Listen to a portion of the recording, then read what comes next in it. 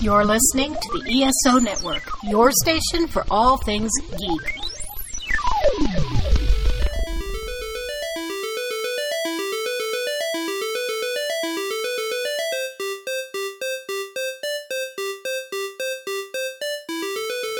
Here we are. Yep.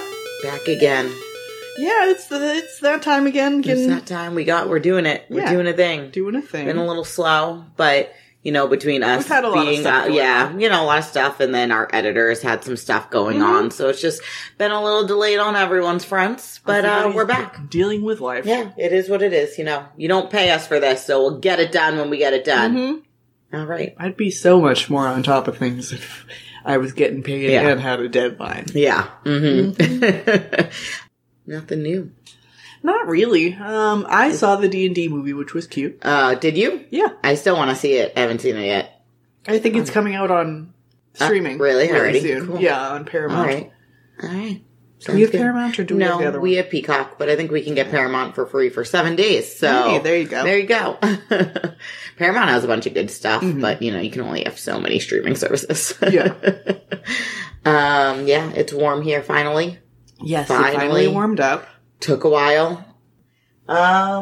We are drinking these delicious seltzers. They're apple slices from Bud Light. They're really good. They're really kind of yummy. like, if you like... It's not too appley. I was going to say, if you like a cider... Yes. But you like a chiller cider. That isn't like, oh my god, I am literally drinking sugar. Yeah. And it's a little bit fizzy. These are really good because they definitely have that cidery taste, but because they're a seltzer, they're not chiller. Too much. Yeah, they're a little bit chiller. So. Mm-hmm. Yeah, I was really worried that the apple was going to be like apple. Yeah. And it's not. That's good. Yeah, no, this one's really good too. So.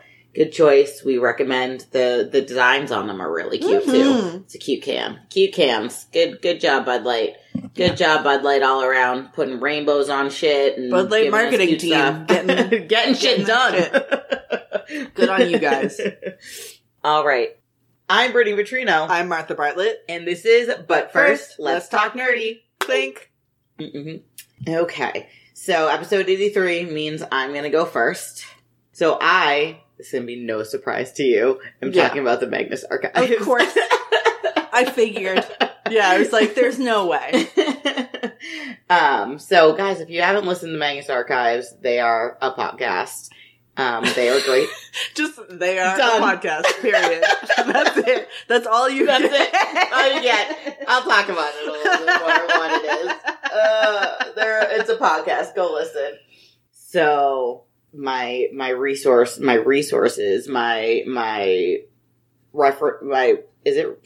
sources, just my sources. I added resources to it first. I don't know why I said that. Just sources.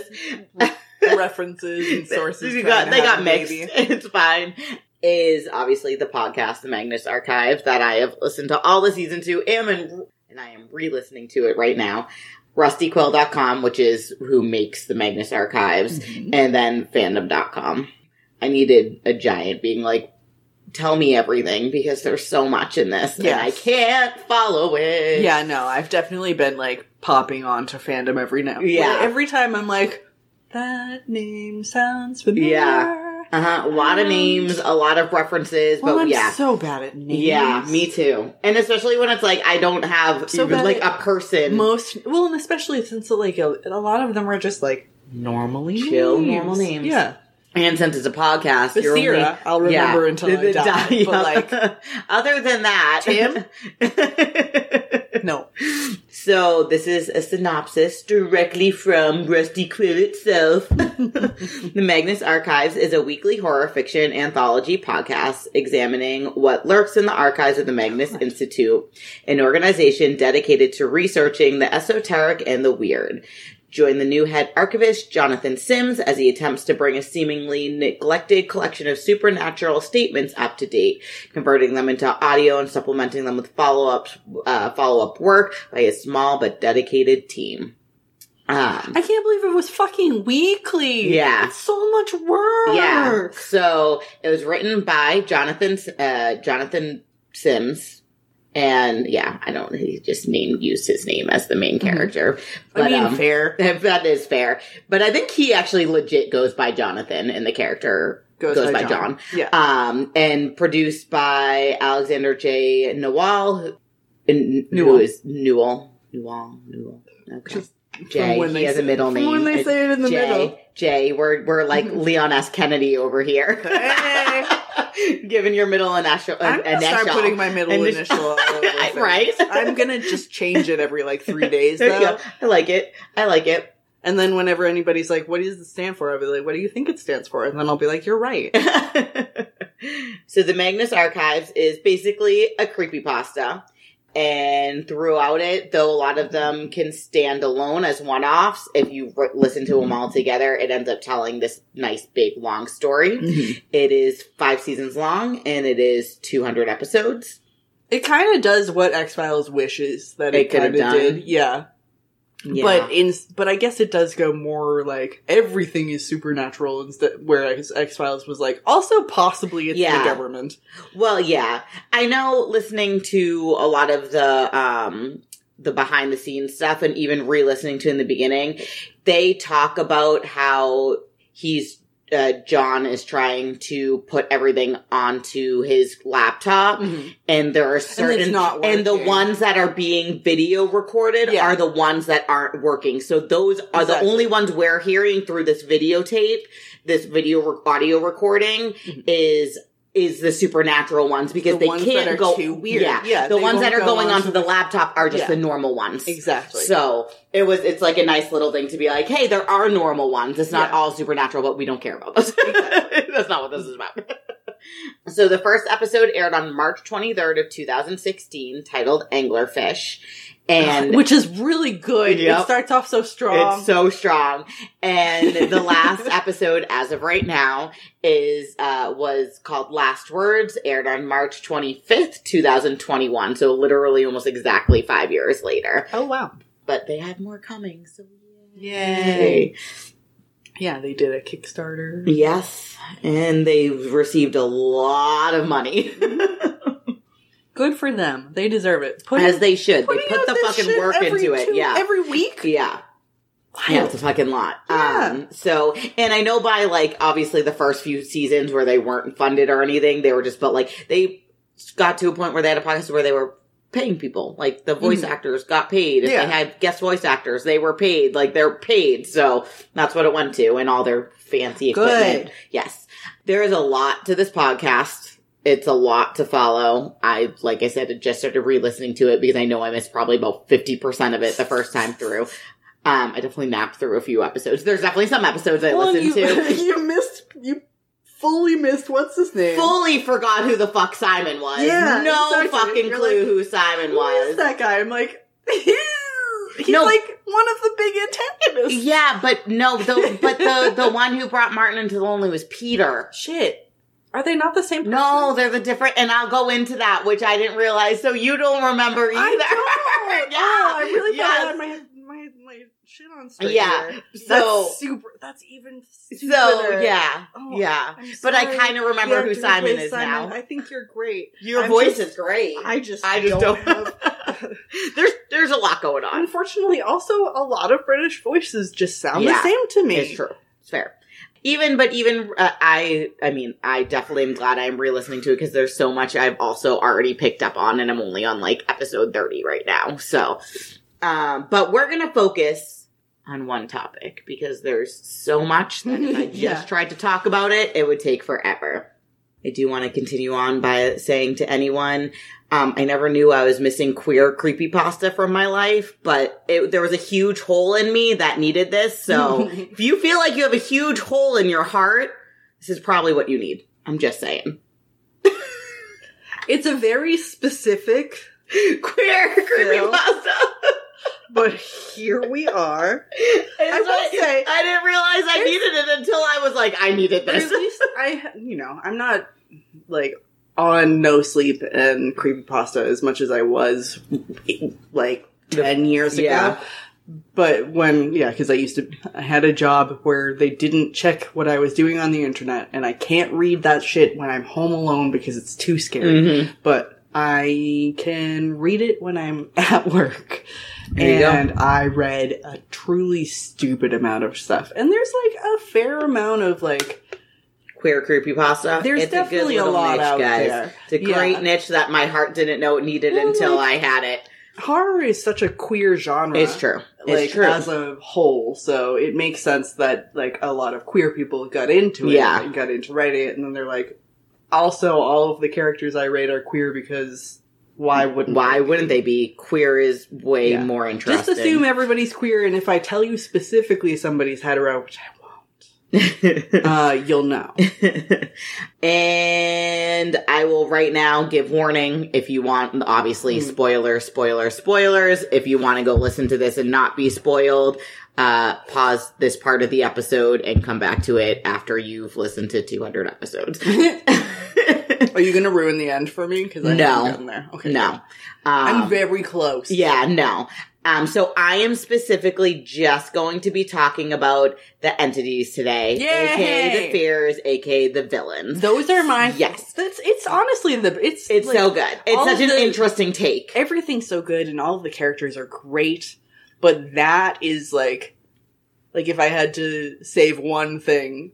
And what's something super interesting that I didn't realize until I was doing this is essentially all of the characters by the end, so all the characters still in like seasons 3, 4, and 5, like the main core of the archive, they all end up as an avatar for one of the fears. That's cool. So, like, it pulls everything in. Yeah. Yeah. So let's go. Let's do it. And yeah, there's no real spoilers. I don't go over any of that. Yeah, no. But like, obviously there's spoilers for it if you haven't listened to anything. But other than that, there's no like real spoilers, especially if you're only a couple episodes away. I'm not like telling you the ending.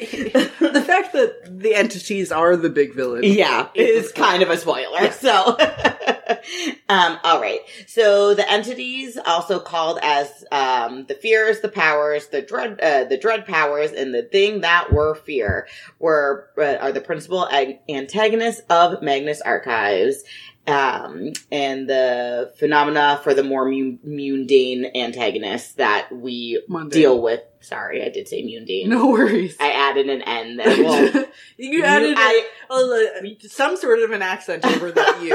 I don't know what it would be, but I know that there's something. It's true. Yeah. And so like I was saying, most of the episodes are sort of like one-offs, and they're just these weird little antagonists in it, and all of them end up serving the fears.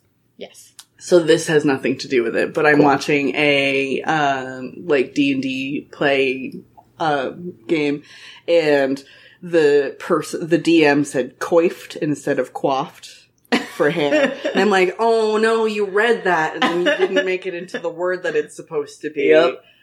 And I feel that with every ounce of my being. So I always mention it because I don't want you to listen back and be like, well, I don't want somebody to be like, you don't know how to say mundane. You don't know how to say mundane. Reading words and just saying words in a sentence is totally different. So what are they? They are various aspects of an amorphous force of fear that exists right next to our reality. And they have influence upon the reality that manifests into supernatural happenings in our reality. Cool! So, in other words, all supernatural phenomena in the world are simply extensions of the fears. Mm-hmm. These phenomena can take various forms, such as people, animals, monsters, books, objects, or even places, all to the goal of evoking fear, terror, and some kind of paranoia when whoever encounters them. The entities don't simply feed off the fear, but are fears made to manifest. It's not only human fears, but they'll take it from animals, especially the fears flesh and hunt. Fascinating when they were like, oh yeah, not just you fucks. Yep. Also, all of these. Also all of these other things that feel fear. Mm-hmm. It's not just you. Mm-hmm. Exactly. And the more fearful the world is of a certain thing, the more powerful the related entity becomes, and they increase the influence they have on the world. Cool. In episode 200, which is the last episode, here's a tiny spoiler, but it's not really a spoiler. It's revealed that originally there was only one entity, and it was implied to be the Hunt. The entity existed before humans and fed on animal fears. But as humans evolved and became more developed with language and complex thoughts, the Hunt began to tear apart into more specific fears, causing more entities. I feel like that's just... Yeah, because animals, I was going to say, animals or people or things with lesser intelligence are going to have more basic fears because they don't have all of that. Then you get more complex, and that's where more complex fears come in. So that was the one basic fear, and then it pulled apart as more things could be feared. I have a question for you at the end of everything. Okay. As these new entities grew and fought among each other, they felt the urge to enter a world or become one with the minds below. They received the opportunity to do this with the avatars, which were the connection between their realm and ours. And as their ability basically grew and formed, and they gained power to start influencing our world. Most of the entities are nearly mindless, unable to conceptualize time or themselves or a motive purely based by their desire of just feeding on the fear and to enter the world. The only two exceptions to this is the Web and the End. They are a lot more sentient and seem to sort of have their own... Yes, the Web is great. So cool! Yes. And all of... Just like... When you're like, it's this, and then you're like, actually, it's this. Yeah, it's crazy. So, the show eventually breaks all these entities or fears into 14 categories, and they're referred to as Smirk's List. It was created by Robert Smirk, and Sir Robert Smirk was born in 1780 and died in 1867.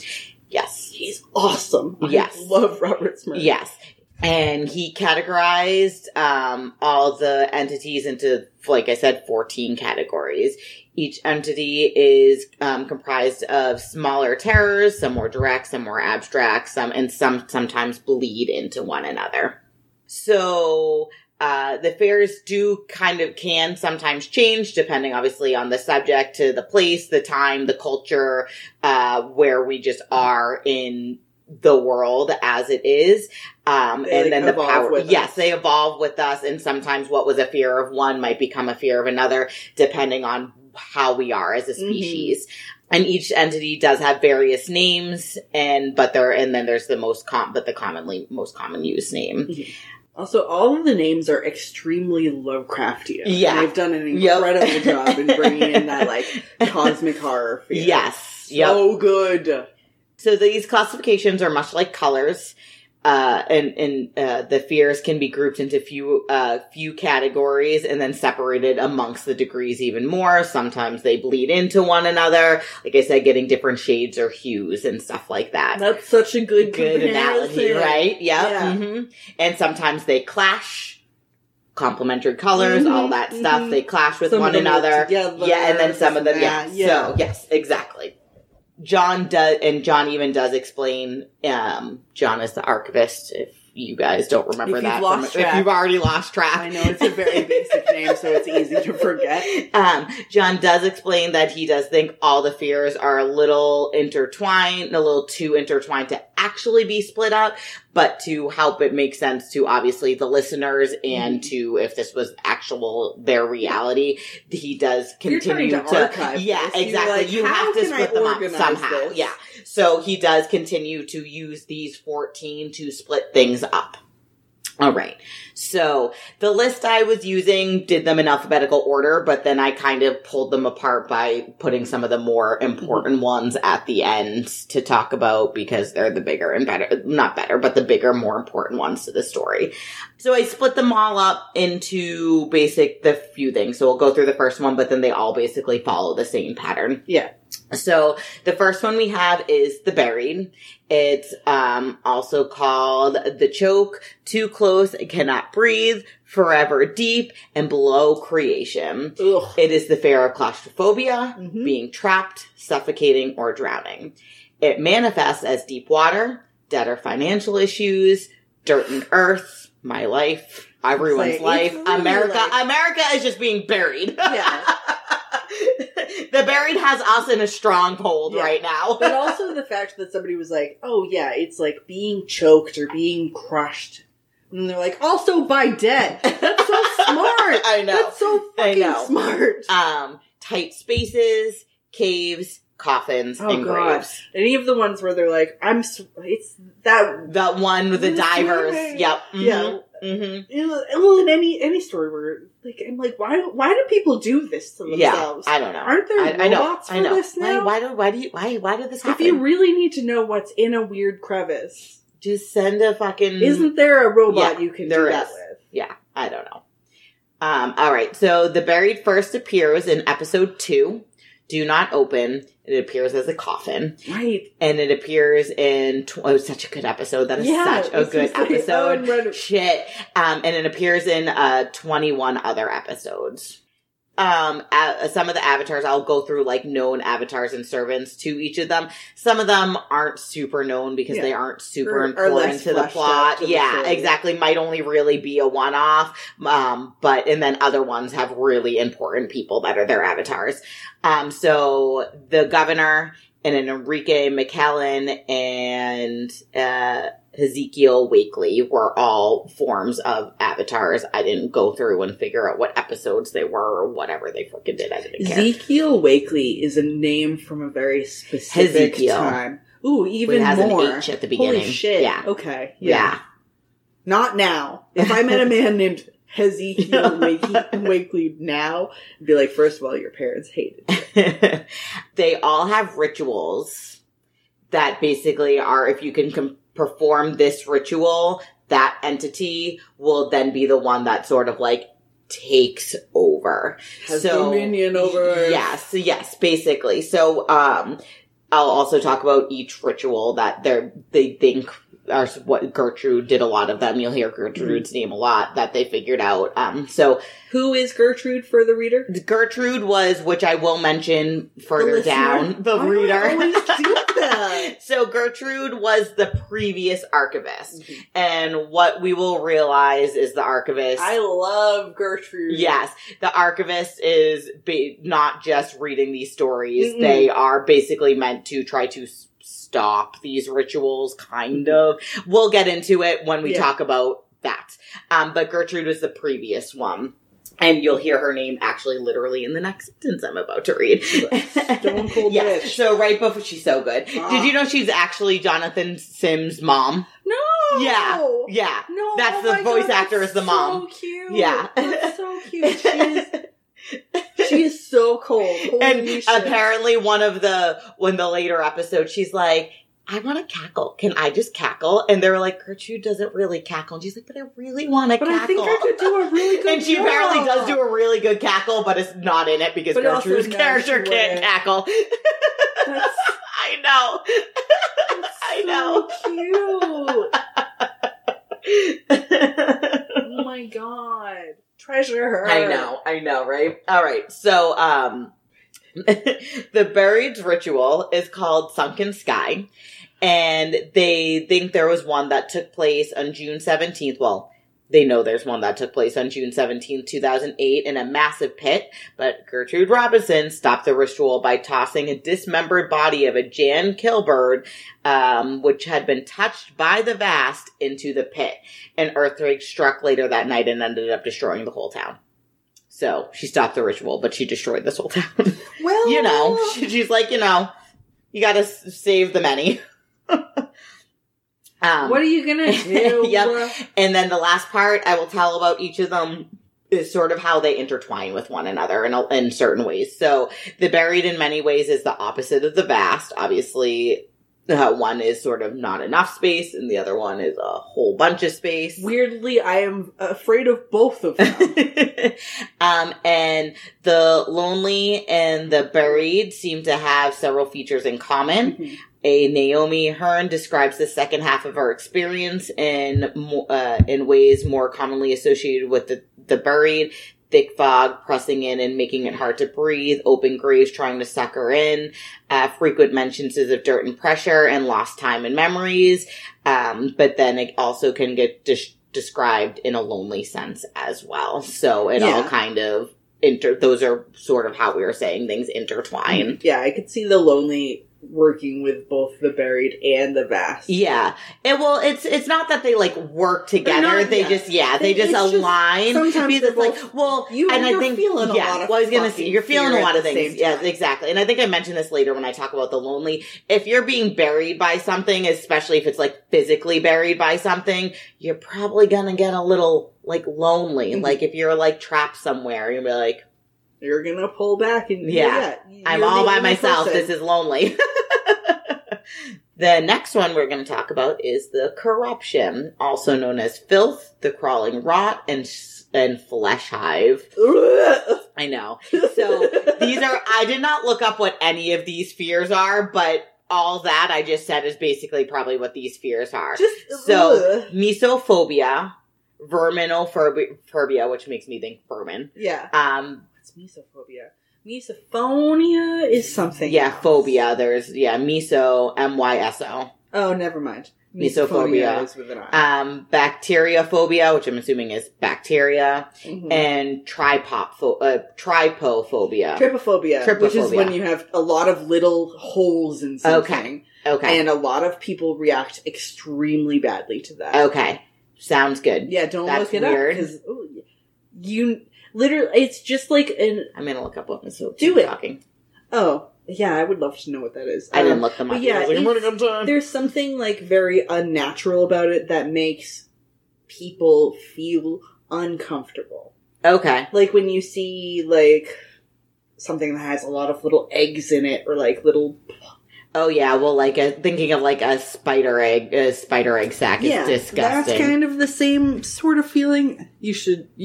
Okay, so it is actually also known as just the verminophobia, okay, like germs. Yeah, anything bugs, that's dirty and gross. Yeah.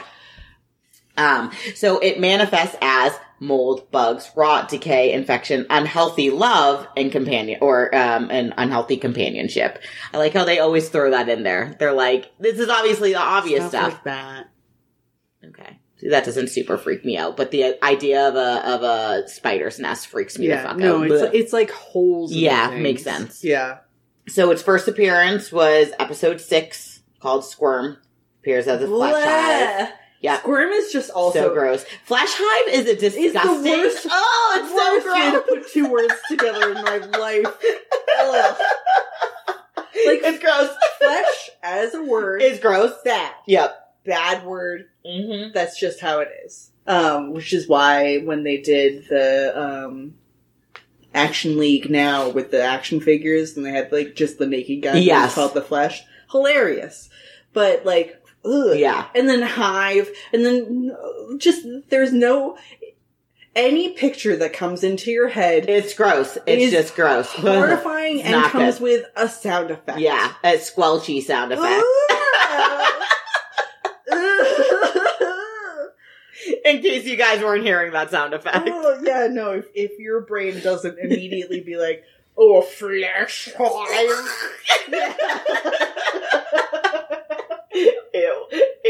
I'm sorry. It's bad.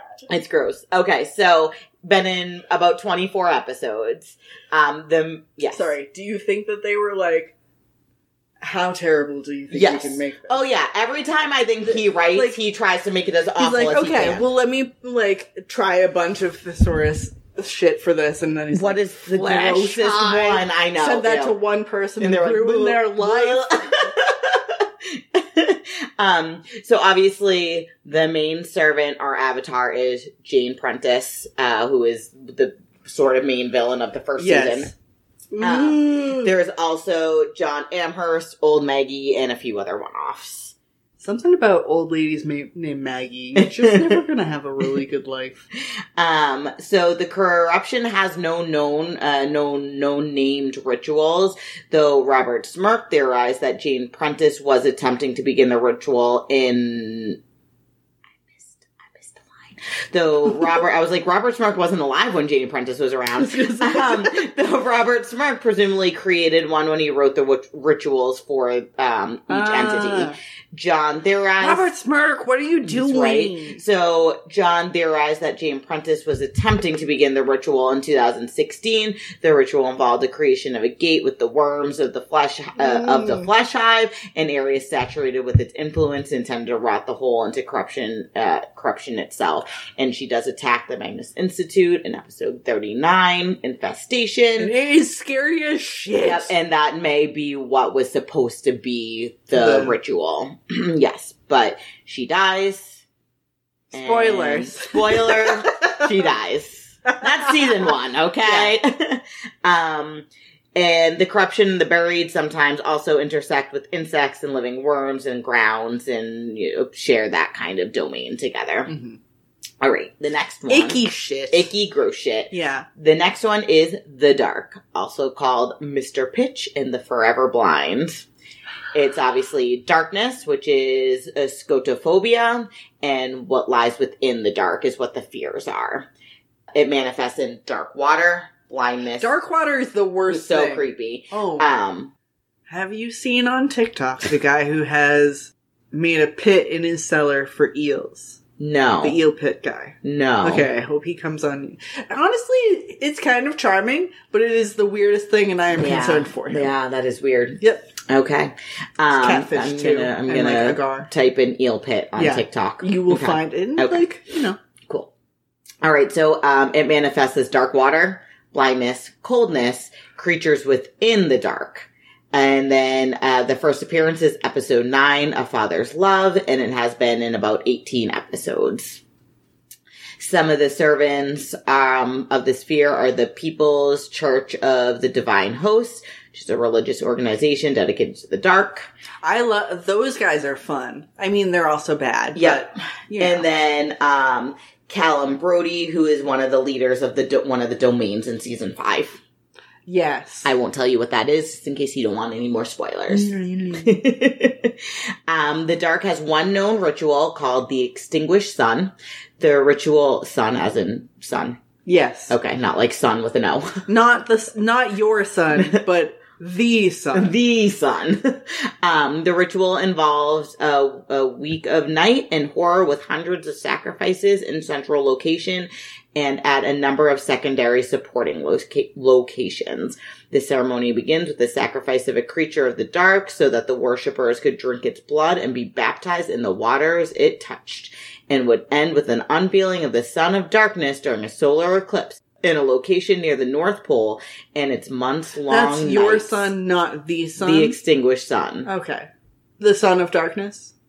No, it's the Son of Darkness. The Son of Darkness. It's all with the U. Sun. The sun. Okay. So basically, they're just going to go be Alaska for a little bit. Oh. There's already a place that has months of darkness, and it's Alaska. Mm-hmm. Watch 30 Days of Night, but don't watch the ending. It's so good until the end. That happens a lot, which is always a bummer. Yeah. The Extinguished Sun is the only known ritual for certain to predate the Smirk's list, and it was a conversation he had with a Maxwell Rayner that inspired him to put it to paper, or put it on the paper, I guess. I don't know. Put it to paper. You know, the opposite of the dark would be the eye. Obviously, darkness wants to take it all away, while the eye wants everything open because they want to see. You're either going to see every single fucking thing, or you're going to see absolutely nothing. The dark, the lonely, and desolation are the 3 out of the 14 that have religious followings. The dark has the people of the Church of the Divine Host. And additionally, the descriptions of a lot of the locations for the dark are usually churches. And they tend to be paired with the lonely because, once again, dark, lonely. Just, you get lonely. It tracks. Dark. I feel like the lonely gets on with a lot of the other guys because he's like, Peter's on it. Ayo, good for you, buddy. Okay. Yeah. But the lonely's like, enemies to lovers with the eye. Ruining my life. All right. So the next one is Desolation. also known as the lightless flame, the torturing flame, the devastation, the blackened earth, and the ravening. Mm-hmm. I was just like, I can't word that. The ravening burn. The fear is burning. Yeah, that's a bad time. Pain, destruction. I think this was supposed to say lost, but I think I deleted the T, so it just says los. Los. Or it could be loss. Oh, it could be loss. Yeah. Which makes sense. Is lost not spelled? Isn't lost spelled with 2 S's? Yeah. Oh, I could have deleted the S. Yeah.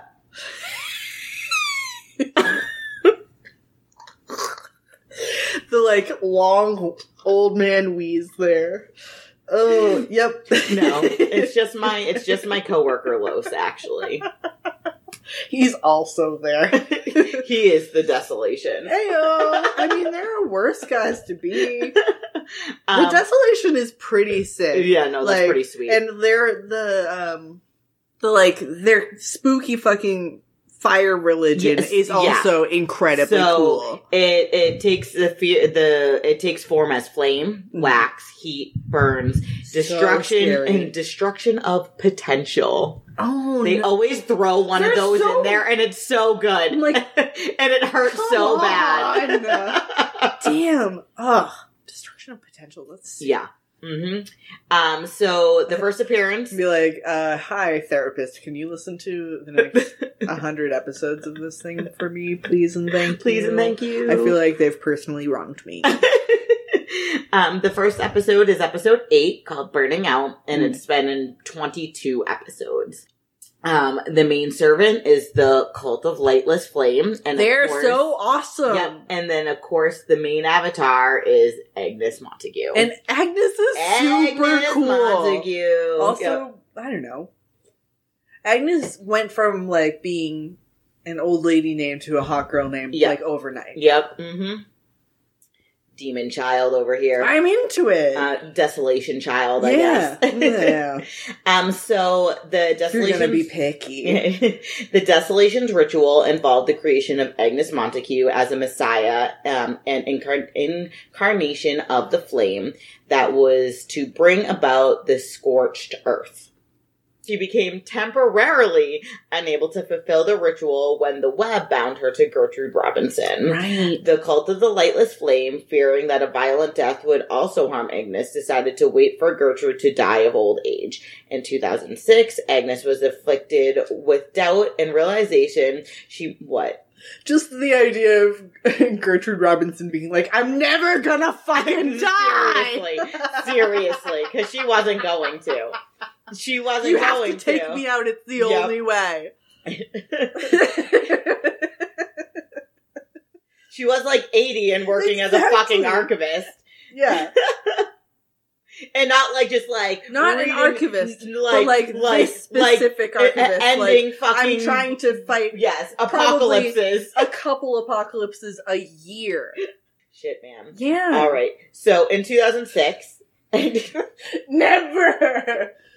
I'm blind putting a bunch together. No worries. 2006, Agnes was afflicted with doubt and realization she may be unable to complete the ritual. Rather than attempting it and leading to centuries of waiting before it could be attempted again, Agnes decided to die a cold and quiet death. She was just like, fuck out, bitches. Like, I didn't actually... You made me this tool, and that's the only thing I was ever allowed to be. Yep. Agnes decided to die a cold and quiet death, and she hoped that it would spark, that her spark would return the lightless flame and allow for a new ritual attempt sooner at some point. So this is once again one of the 3 that has a religious following. It's what all cults in real life wish that they could be but are never cool. Mm-hmm. They're just always like, actually, we want to take your money and, I don't know. And then, obviously, the web and Desolation don't get along because the web was one of the main reasons why Desolation probably wouldn't be able to have their ritual and all that. Yeah, that's kind of a bummer, I guess. Kind of a bummer. My absolute bad. I thought it would be funny at the time. Well, remember, the web is one of them that has machinations. So they plan. They actually have plans, not just fear and that's her whole and take over their whole deal. Yeah, exactly. All right, so the next one is called The End, also called Death Terminus, the coming end that waits for all and cannot be ignored. What's its fear? Death. Very simple. Just in case you couldn't figure that out. Literally every one of those. Manifest as bones, the dead, dreams, and game pieces. Don't do puzzles, bitches. Yeah, no worries. The first appearance is Game episode pieces. 11 called Dreamer and has appeared in 19 total episodes. The End's avatars are Oliver Banks, also known as Antonio Blake, and Georgie Barker. Oh, I love that. So, I don't know if you realize this, but Georgie doesn't feel fear. I remember. It's because she is an avatar of that the tracks. End. Yeah. Yes, that's why. Which I didn't really fucking realize until I read this. And I was like, oh. I remember that episode where she's like, this is my story, and like, and I'm just not afraid of really anything anymore. Because so she was able to deter it by completely just fucking her over, but it like ended up, she sort of became it, so. Well, that's awesome. I love Georgie. I fucking love Georgie, She's too. So cute. I put in parentheses, I love her. The End has no known rituals, which Peter Lucas theorizes is because everyone dies eventually, thus the End doesn't have a need to remake anything or to take over. Everything is going to die. Yeah. Which was the ones that don't have rituals, the reasons that they don't have rituals, I'm like, yes. Yeah. A+, 100%. Yeah. And then... It's like, I'm gonna get these eventually, so I just gotta wait. Yep. And the End doesn't really also seem to have any other major connection to the other entities because once again, it knows it's just going to consume everything at some point. So there's no reason to really have to deal with anyone else. But it sometimes, it does interact with Slaughter because, you know. And they kind of hand in hand. Yeah. All right. The next one. The Flesh. No! Its other name is Viscera. Worse. I know. I know. The fear is body horror, dysmorphia, being killed for meat, and being eaten. It manifests, which are all great fears. Yeah, which are all it manifests as meat, corpses, blood, bones, butchers, meat-related industry, and cannibalism. It's first the sound effects. For flesh. You can hear it. I know. The first episode is episode 5, Thrown Away, with the bag of fucking teeth. Yep. And it appears in about 20 other episodes. Some of its known avatars are a Jared Hopworth monster pig. Yes. Who I love. I was going to say. I loved Monster Pig. Okay, I'm glad. I was like, is this the one she was like, be careful? Like, but I was like, really? It's about a pig, and it doesn't have a happy ending. No, but I mean, the pig ate a bunch of people, and really all I want is a murderous pig. I was like, it also ate a bunch of pigs. Yes, and that made me sad. That is sad. Yeah. But he ate a bunch of people, too, so. Yeah. Well, you know. Exactly. You know. Yeah, exactly. You win some and you lose some. It's true. And then... And imagine how big he would be. Oh my god, he would be very, very giant. Oh my god, I love him. Okay. Also, Jared's great. Yes. Yeah. A great character. Yes. Not a likable character. No. And Angela, who is mentioned in episode 14, and then we find her ruling her own domain in season 5. Oh! Yeah. So... She, like, does you're like, this name that I won't remember. And then she pops up again in season 5 as ruling her own domain. I don't think I... Yeah, which I didn't put together either until I put... This is why I was like, I'm going to do some of this, because it's going to click a lot, too. Yeah. Even though I'm re-listening to it, I'm not going to still... I totally forgot about her. Okay. Yeah. So, the Flesh's ritual... Moving up in the world, Angela. I mean... So the Flesh's ritual, the last feast, involves a pit of meat under a Gnostic church in Istanbul. I think it's Gnostic. The G's silent. Yes. Okay. Unless you put an A in front of it, and then it's an That's why. Yeah, I know. So I'm like, well, it's not agnostic. Yeah. There's a G in front of it. It's Gnostic. Okay. It was thwarted by Gertrude, who used explosive to destroy the church and the pit. And then... Good for you, girl. Yes. And Gertrude had 8 years she had 8 years to stop the ritual. And she did this is where she found out that explosives could actually help destroy rituals. Yes. I love her being like, hi, I need some C4. Thank you. I know I'm like 60, but I need some C4. What are you going to do about it? I need it, and I can't tell you why, but believe me, it's fucking important. The Flash attacks the Magnus Institute, and this is that's why the relationship between the Magnus Institute is a stronghold for the Eye. We'll figure all that out. You know that. We'll get there. So the Flash attacks the Magnus Institute. So that's the relationship, obviously, between them is a little I think you already mentioned this, but the Magnus Institute is where they're doing the archiving. That's where all the archiving is happening. You listener, I think it was in the little spiel at the beginning when I was explaining. I'm almost 100% sure you did, but I know I would be at this point like, oh shit, I don't remember what we're talking about. If I didn't already know this, which I do. The thing that's interesting about this one, and the reason why I put this in there, is because it was Jared Hopworth that attacked, and it specifically was to attack Elias. And so it was the avatars that were attacking each other, not actually the powers behind them. Powers are like, okay, this is a choice. Okay, this is a weird choice, but sure, have fun, I guess. Yeah. Elias is very annoying. I could see why you would want to attack him. This fucking bitch. All right, so it's just kind of hot. I don't know. The next one is The Hunt. And the only other name for the hunt is Blood. Both of those are great. Obviously, the fear is being chased or being prey. It manifests as monsters, predators, animal instincts, and animalistic traits. The Hunt first appeared in episode 9 of Father's Love, and it appears in 27 total episodes. The main avatar is Daisy. One of our main girls, one of the main girls in the show. And then there's also Trevor Herbert and Julia Montauk. Right. And then Basara, though she's never, it is Basira. Basira, even though she's never a full-blown avatar, she always skirts the line of being an avatar. And then, of course, you have the typical vampire, werewolf, all those good buddies. Monsters. The Hunt's ritual is potentially called the Ever Chase.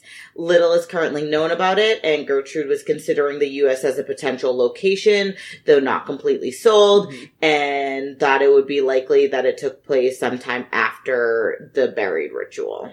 It's mentioned that if an avatar of the end becomes strong enough, only a hunter can defeat it. Okay. All right, the next one is we're on number 8, just so you know, the Slaughter. So, there's no other name for it, it's just the Slaughter. Its fear is unpredictable violence and of war. The Slaughter manifests itself as war imagery, weapons, music, drums, and bagpipes. The first appearance is episode 7, The Piper, and appears in about 16 episodes. Other than the one-off avatars, the only other one noting is that it is Melanie. She is Slaughter. That tracks. Yes. Also, didn't realize that Melanie, is in the first season. Oh, yeah. She does a report and even mentions Georgie. Yeah. And I was like, didn't remember any of the And I remembered the episode, but I didn't realize it was Melanie. Yeah, I think when she comes back, she mentions that she's back. Yeah. But I don't know. I remembered her because I was like, she's scary. In a kind of hot way. She gouges her own eyeballs out. Yep. Hey, we all have a bad time. Well, and she was I don't know, younger, I'm doing this ghost hunt thing. Yeah. And I'm idiot. Yep. And now her and Georgie are in a cute little gay relationship. Yay! See, things are okay, guys. Mm-hmm. Okay, the Slaughter's ritual is the Risen War, and was the last attempted during World War II. It involved the playing of instruments on the Nemesis, an English ship sunk during the Opium War. While prisoners from the Japanese North Point POW camp killed each other, and disciples of Slaughter watched basically all the battles, the bloody battles. Mm-hmm. It ultimately failed, and Gertrude speculates that the Nemesis was meant to be bombed in order to complete it, and it wasn't, so it failed. You know. Well, to have to, like, orchestrate an entire goddamn war every time you want to, like, try to do your ritual is very difficult. Yeah. You're fighting an uphill battle, dude. Yeah, that is pretty rough. Mm-hmm. So some of you can just be, like, gross. Yep. It's like, this place is really gross, and that's almost enough to get us there. It's true. So, the slaughter actually stopped the strangers unknowing in 1787, which is one of the strangers unknowing is a ritual. So it stopped one of the rituals. And then between seasons 3 and 4, Melanie actually apparently protected the Magnus Institute using slaughter-related abilities, though she doesn't really have control of them and doesn't really understand them, but they just sort of happen when they happen, I guess. When you need them. Yeah, you know. I think that's when John is in the hospital and then on the run. Yeah. No, on the run. He's not in the hospital until later. Yes. I think. You're right. Yeah. Because that's when he goes start living with Georgie. Mm-hmm. All right, the next one. So on the run, but he goes to exactly one spot and doesn't really run. And no one is actually looking for him, apparently. It's not that hard. No. Yeah. It's like, how many people does John know? And not a lot. Yeah. No. No one, if it's not from the Institute, then it's just Georgie. Yeah. Presumably he had a life before this, but like, it's clearly long gone at this point. He's been at the Institute for a while. Yeah. He talks about how he was there before he got appointed as archivist, so. You're a mess. The Spiral is our next one. Also known as the Twisting Deceit. Ew, gross. As Mentiras, which is, it is lies, Ooh. and it is not what it is. Excellent. It is the fear of madness, gaslighting, your mind lying to you, and false friendships. So, you know. Everybody lying to you. Just thinking that everyone is always lying to you. Yep. Yes. It manifests as fractals, patterns, spirals, insomnia, hallucination, mazes, and doors. The first appearance is in episode 19. Confessions, and it appears in 33 other episodes. So we know the main avatar started as Michael and then took the form of Helen, who is a bitch, and I love her. To be fair, I did really like Michael too. Yeah, Michael was also a bitch. He's so spooky. He's weird. He's just creepy. He's incredibly creepy. And like all of the ways that they describe him, I'm like, none of this goes together. Yep. No. The spiral ritual is called the Great Twisting, which took place in Sanikov land somewhat time between 2009 and 2011. Gertrude stopped the ritual by sacrificing her assistant, Michael, and he ended up emerging with a distortion. Welp. Who just became Michael. Yep. The ritual failed as the unknowable being of distortion combined with a knowable being in the form of Michael, and Gertrude used the statement from, which is episode 126, to research to formulate a counter ritual, presumably taking inspiration from Gabriel, saying that the distortion does not have a name that would be confused by having one. Okay. Yeah, so it's like, you're this unknowable thing, and I'm making you knowable. Yeah. That's yeah. She's so cool! She's just the coolest lady. Cool old lady. I have a very specific, like, cartoony image in my head for her. That's fair. Its allegiance are difficult to know, though it has been actively seen fighting against the corruption in the stranger. And the spiral's relationship with the eye is unknown, but the fear's relationship with beholding seems to be based on the human element's opinions. So it's one of those where the human or the avatar actually does also have a little say in what's going on. Mm-hmm. Number 10. The stranger. Just, all of them are so creepy. Everyone, I'm like, probably not this one. And I'm like, no. Still this one. So this one's other alias is literally just, I do not know you. Ugh. Yeah, no. Which is creepy as fuck. Ugh. It's just very masterfully done. Yeah. So this is obviously the fear of the unknown or the uncanny. Mm-hmm. It manifests in all the creepiest things. In all the worst things. Mannequins. Yes. No thanks. Anything that's Uncanny Dolls, Valley. No thanks. If you have an Uncanny Valley feeling about literally anything, you're like, Wax figures. Huh. No thanks. Wax figures Taxidermy. Are horrible. Nuh-uh. Skin. And then we get a little, here. Theater. Performances, masks, still, and calliope music, or as they were all arguing over how to say it in that one episode. Thank you, but also it is calliope. John's like, it's calliope or whatever he said. Yeah, I'm like, it's from the Greek. It's all the same thing. Why would we change the pronunciation of it? Calliope. I'm like, no, not that. Definitely.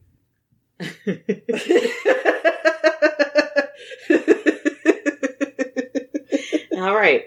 So, this was the very first entity we encounter, episode 1, Anglerfish. It appears in 38 episodes. Yeah. The most, such a good episode. Such a good way. Such a good entity. Yeah.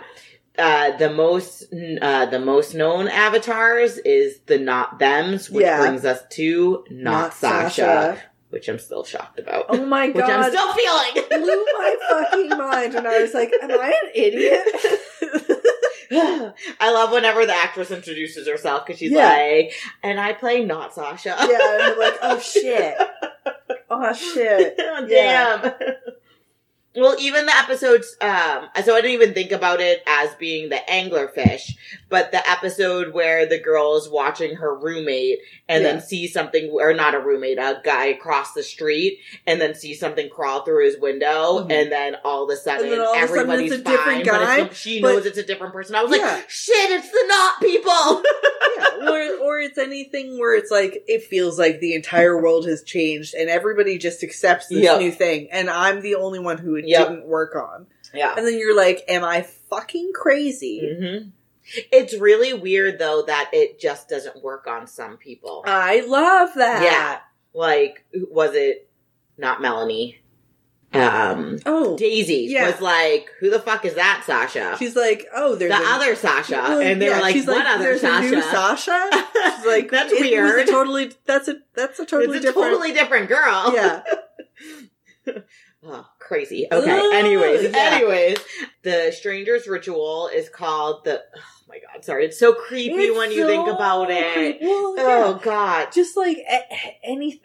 It's like any the body snatchers which is all my favorite fucking shit. Where it's like people are slowly being replaced. And you can't really do anything about it, which I don't want to think about too much. But occasionally, I want to think about it a lot. Okay, so the stranger's ritual is called the Unknowing. 2 attempts of this ritual are known. Wolfgang von Kepplin attempted in 1787 using an array of automata. It was stopped by agents of the slaughter. And then Nicola Sinov, she was the person of the circus, the whole circus thing that was going on in season 2 before John got kidnapped. Oh.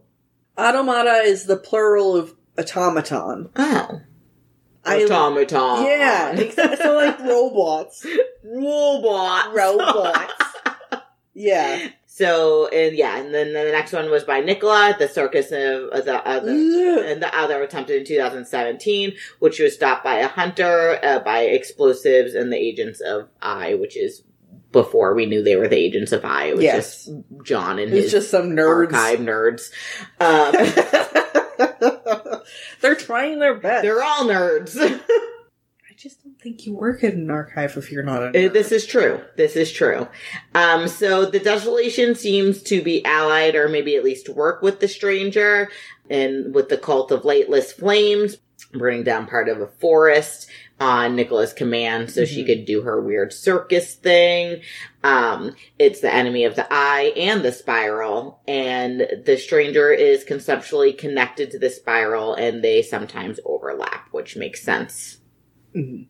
Okay. Yeah, they're like, we're too similar. It's like two betta fish that are like, we're gonna fight each other. Yeah. But then the Eye is like, I want to know everything, and the Stranger is like, absolutely fucking not.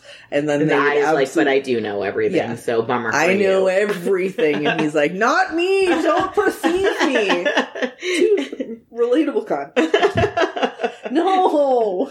Alright, next one is the Vast. Ooh. Also known as the Falling Titan and the Awful Deep. Alright, so these are another couple of phobias that I did not look up. We have archophobia. That's probably a sky thing? Yep.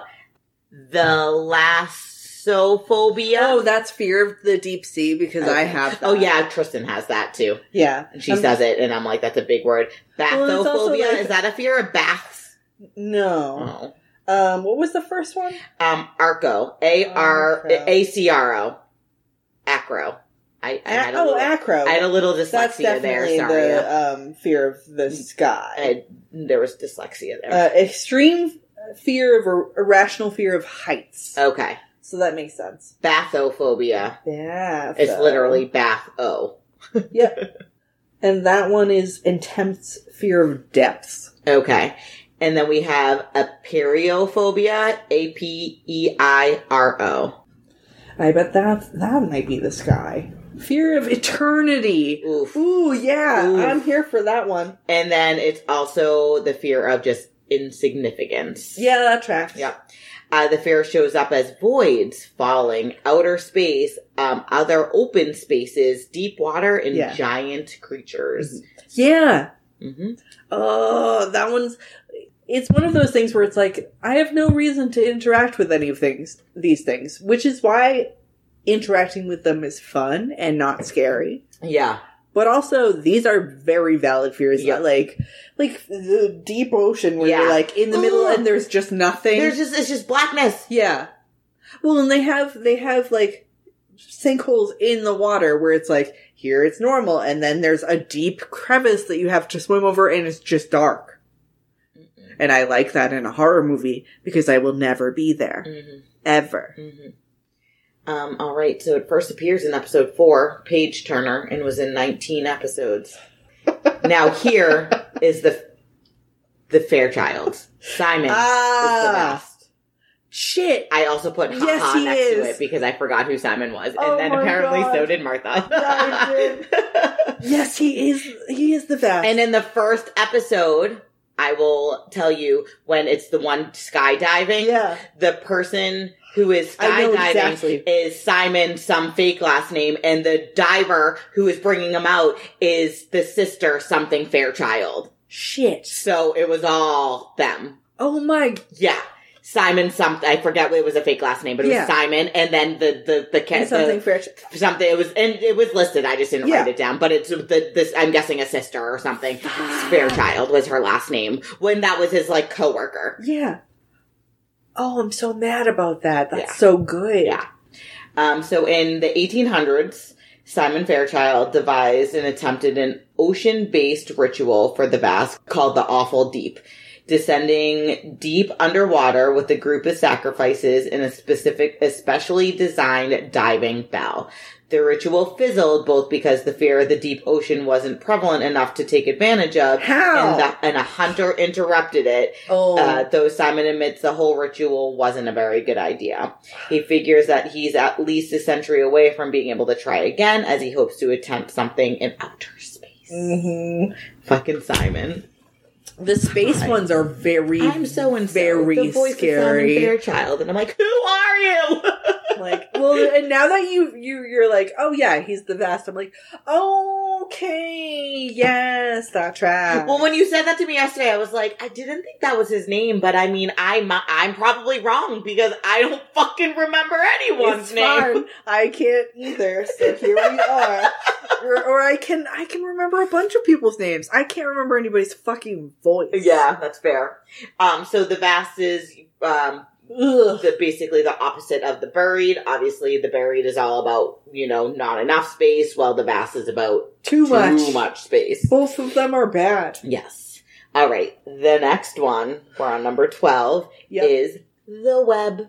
The web is the web. So, yes, she's on the last one because she's one of the best. So, the web has a shit ton of, also known as, the spider, the great spider, the mother of puppets, the mother, the spinner of schemes, the story spinner, the hidden.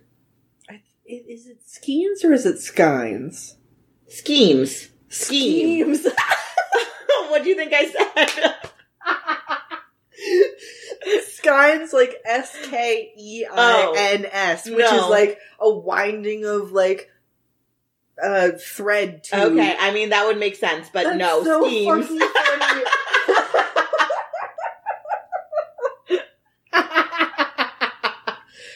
No. Nope. Never mind. Oh shit. All right, so the web is the fear of arachnophobia, which is spiders, for those of you who worked for them. It would have worked. It would have worked. And I was thinking about it because there's a Spider-Man character like in Elseworld who's called Skein, who's like kind of, she's a little slutty, and I'm like, she's cute. I like her. And I saw something about her like 3 days ago, and I was like, oh, Skein. No, it makes sense in context. But also, the other thing makes perfect sense in context, too. It does. That's really funny. All right. So, the web is the fear of arachnophobia. Fear of spiders. Duh. Mm-hmm. And then fear of being controlled is also the other fear. Manifests as webs, web patterns, weaving, marionettes, spiders, addiction, and tape recorders. I know. Are we in the marionette still? Is that where we're at? Okay. I'm fine with tape recorders. It seems weird, but then when you listen to the story, it makes sense with the story. Exactly. So it's kind of an awkwardly thrown in one, but it makes sense with the story. Anyways, the web first appears in episode 8, burned out, and has been in 36-ish episodes. Sometimes the episode count, I was like, there's definitely more. Yeah. A few notable avatars are Raymond Fielding, Emma Harvey, and of course, Annabelle Kane, who I really like. Same. She's very interesting. Yes. So there are no record of rituals for the web. Peter Lucas speculates that it prefers the world as it is, where it can manipulate people against each other, and so it doesn't really want to change anything. Very fair. Yeah, and it does. And she, whatever you want to call it. Yeah. She's in a female body, but that doesn't mean anything. Appears to actively dislike the post change to the world of season 5. And basically wants to be sent somewhere where she can, or it can, manipulate like, people again. People here and there and just fuck up people's lives. I mean, fair. It's revealed that the web knows a successful ritual that would ultimately lead to the entity's death by starvation, because no new humans would be born in the post-change world, and the end would ultimately claim all of life. All right, so the web is revealed to be the only fully self-aware entity able to think and plan. Over millennia, people's fears of plots and unintended consequences have fed the web, and became metaphysical nerves, creating a vast intelligence that is used to hatch a grand plan to escape into countless realities. Since the web is the only intelligent entity, many of the actions it takes against agents or other entities end up being a part of a larger plan or a scheme. Not a scheme. Not that one. That one I can't mix it up. Rather than a sign of animosity and just wanting to rule the world. A sign of animosity? Go home. We're done. Oh no. We're not even going to talk about the last two. No. Throughout the series, the web has continually interfered with the plans of the Eye and its agents and almost everything. She just is bitch and is just having fun. She loves to poke her fingers in literally everything. Yep. And incredible respect. I get it. Just like the Desolation and the Web have shown to have a little bit of an antagonist relationship, because the Web uses personal attachments and motivates to manipulate people, where Desolation just wants to destroy them. So they don't get along. She's like, let me manipulate. And he's like, let me destroy. She's like, you're ruining my fucking game. I'm the only intelligent creature here. Let me win. How am I supposed to play with things if they're all like this? Season 5. Yes. Yep. All right. Number 13, The Lonely, aka Forsaken or The One Alone. The fear is of autophobia. I don't know exactly what that stands for. Self? Something, I'm assuming. Fear of self. That would make sense. Yeah. Fear of being alone. Okay. And abandonment. Yeah. Fear of being alone. Shows up in the form of fog, silence, travel, crowds, things that seem human but don't have any personality to them.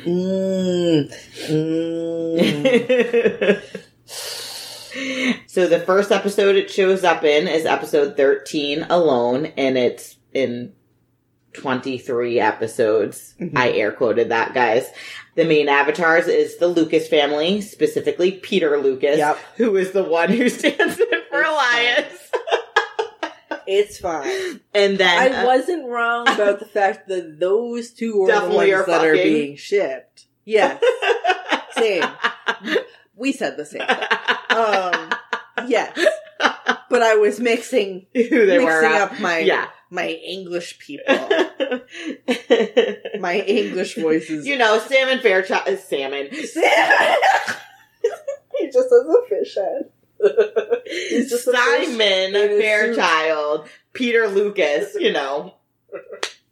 Salmon. I'm gonna have to draw Salmon Fairchild for this.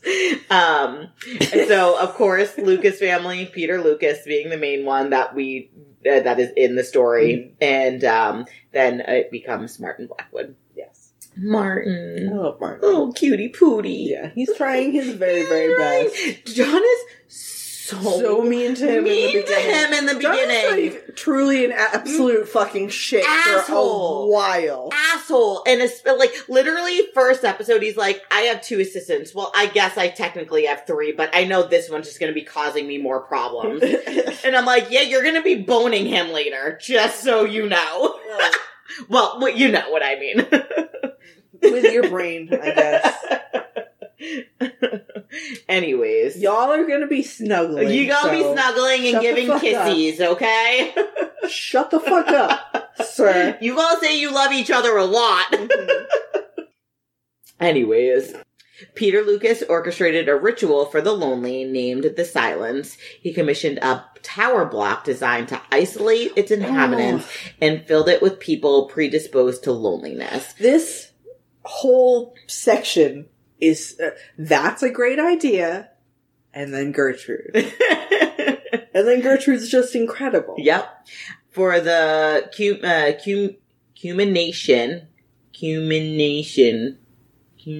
sometimes you say it's essentially accumulation, but that's not how it's spelled. So. It should be cumulation, because is cumination a word? I don't know.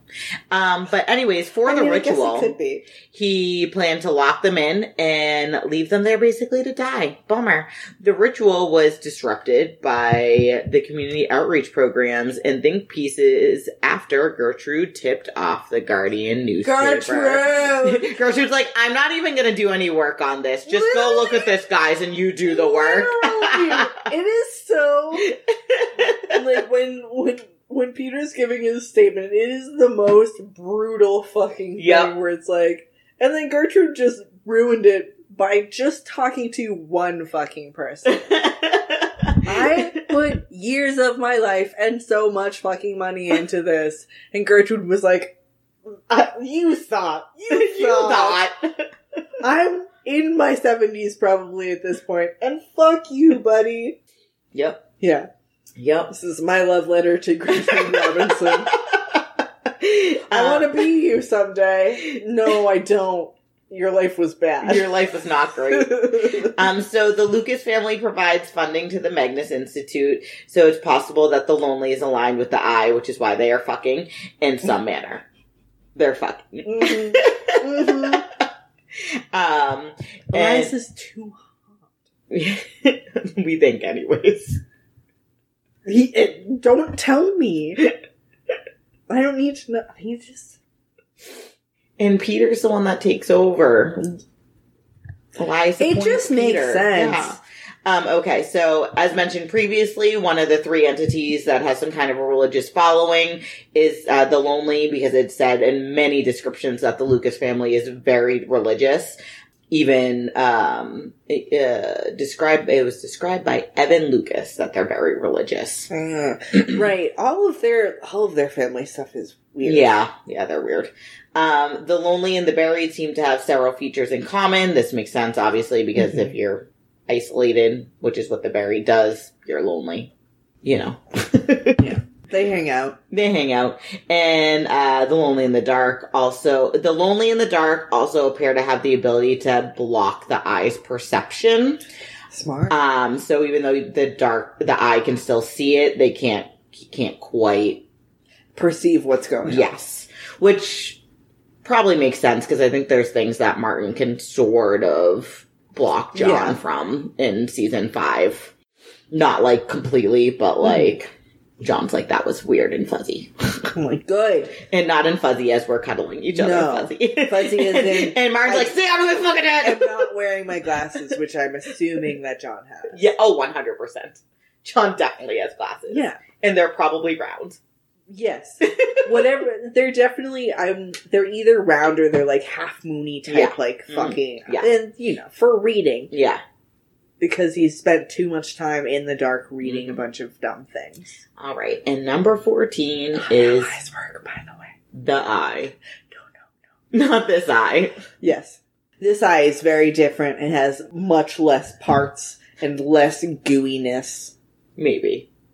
Than a regular eye, which is just like mostly goop. I don't know. Maybe. I guess people are mostly goop. Yeah. But they also have bones. Well, the eye is also known as the beholding, the ceaseless watcher, and it knows you. That gives me the, it follows vibes. Which is it's something really simple and should be done, but then you're like, oh my god, that's so creepy. Yeah. So It Follows I did an episode on the, it's a movie, but... It Follows, yes. That was one of our first Halloween, I think. I was going to say, one of our first Halloween, where, it's just an invisible entity that no one else can see that you can see. Yeah. That's just fucking following you. Mm-hmm. Creepy as fuck.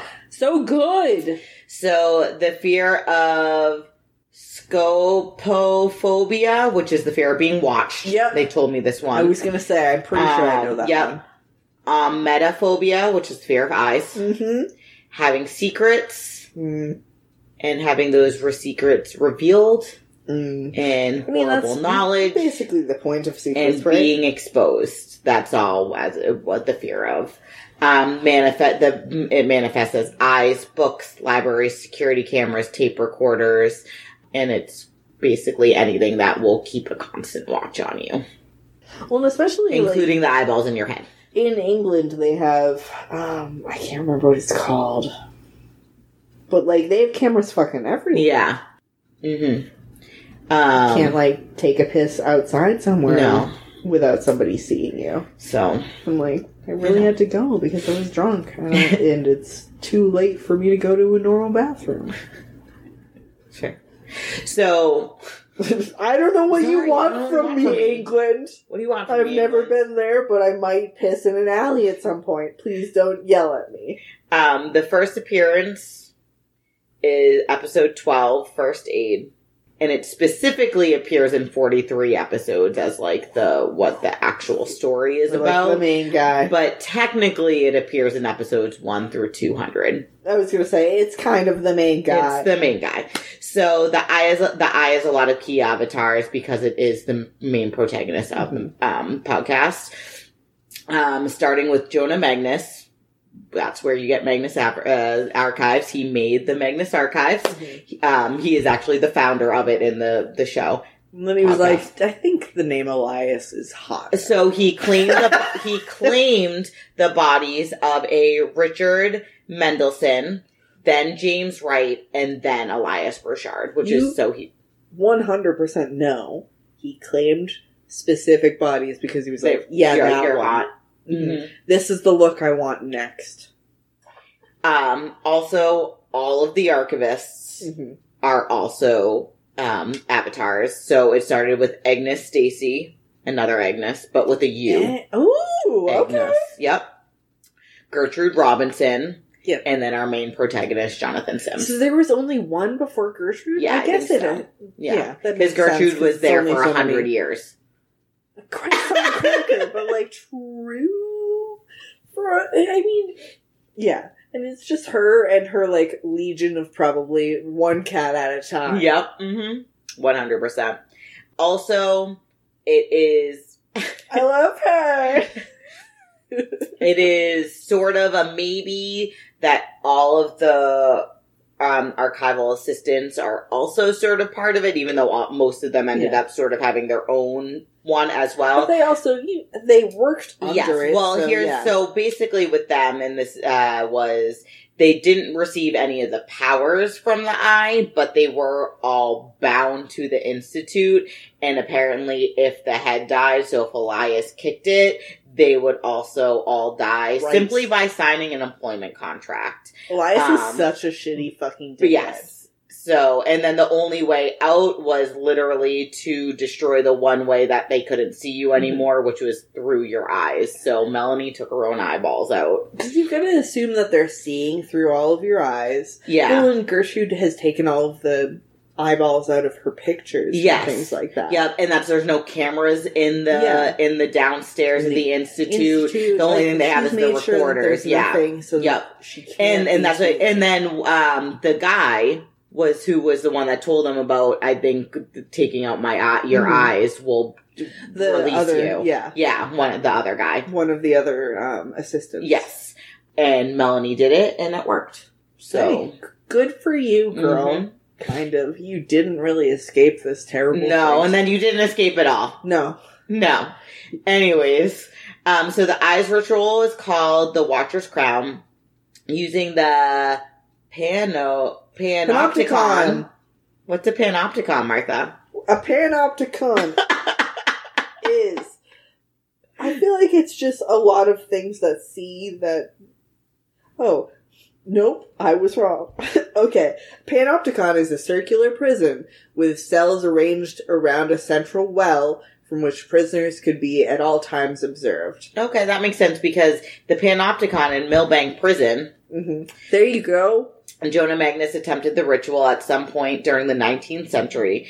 It ultimately failed, but granted him semi-omniscience in the process.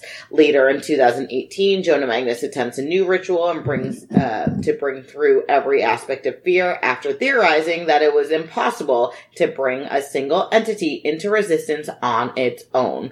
The archivist, marked by the encounters with every fear, is tricked by Jonah into basically citing this ritual and brings on the change. It's like, hey, read this thing. Yeah. By accident. By mistake. Like, oh, shit. Yeah.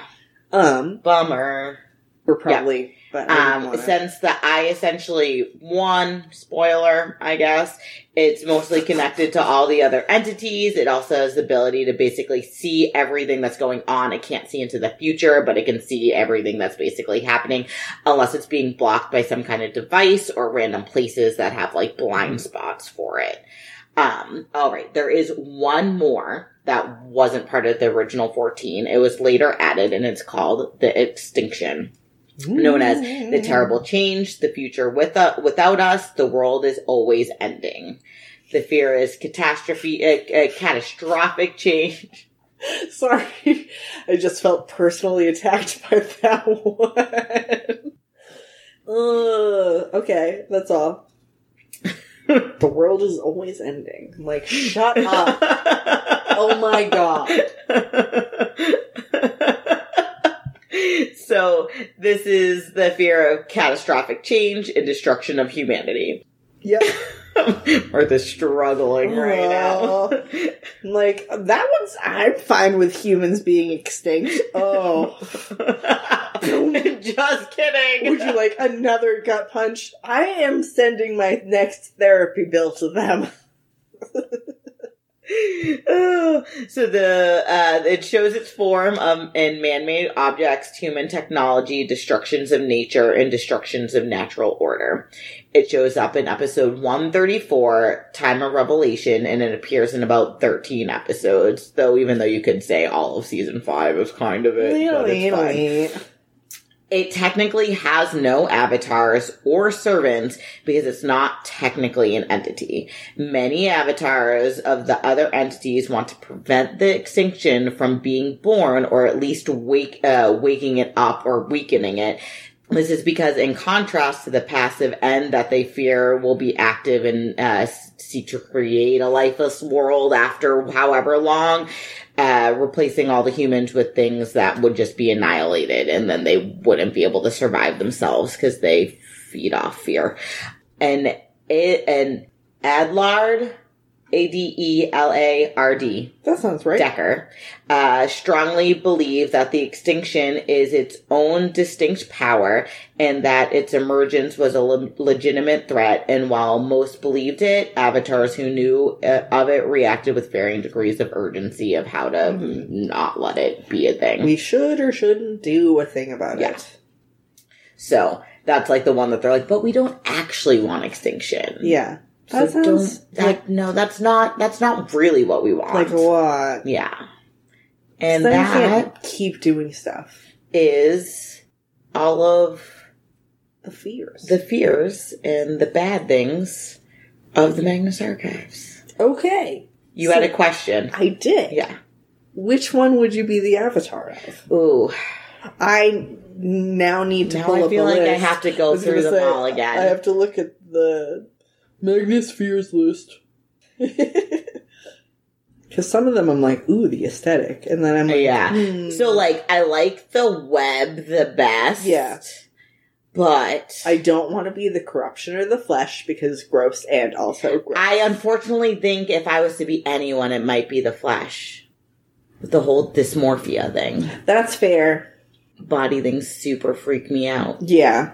And teeth. Teeth are bad. I have a lot of body horror things, but, like, most of them don't involve me. That's just me watching horror movies. I'm like, no thank you.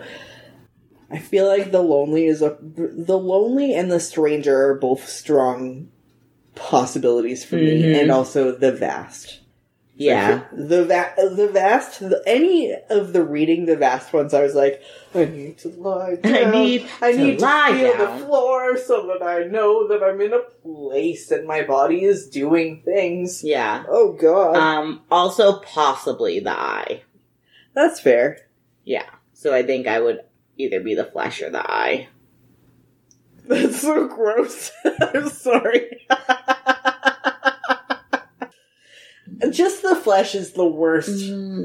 But then you could just wear a, like, bad page boy wig and then get really swole meat suit. And then just be the flesh from fucking... Oh, yeah, I could. I'll just wear Lady Gaga's meat dress. Yeah. Gross.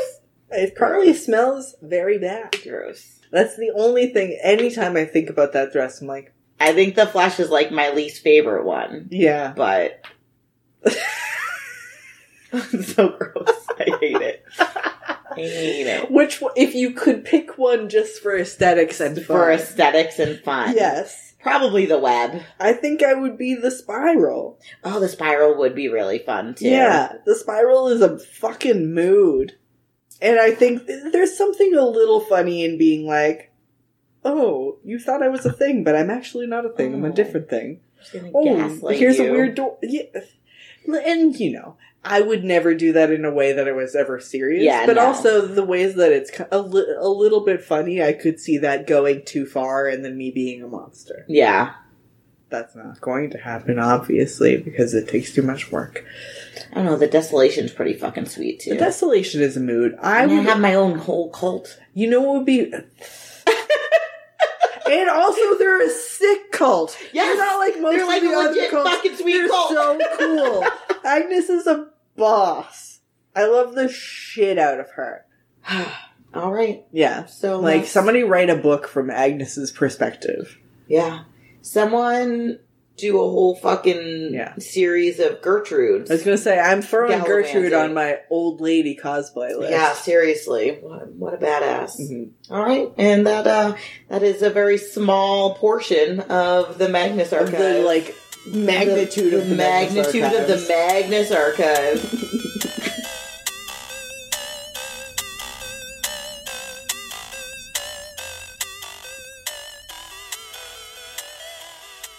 After a long wait, new Doctor Who is on its way. We're gearing up to celebrate the 60th anniversary of the show with a brand new Doctor. Let's welcome Ncuti Gatwa as the 14th Doctor. No. Ncuti is the 15th Doctor. David Tennant is the 14th Doctor. Wait. I thought David Tennant was the 10th Doctor. Okay, I'm confused. Confused? Well, your friends here at the Earth Station Who podcast are here to help you through all your Doctor Who questions. Check us out wherever fine podcasts are found.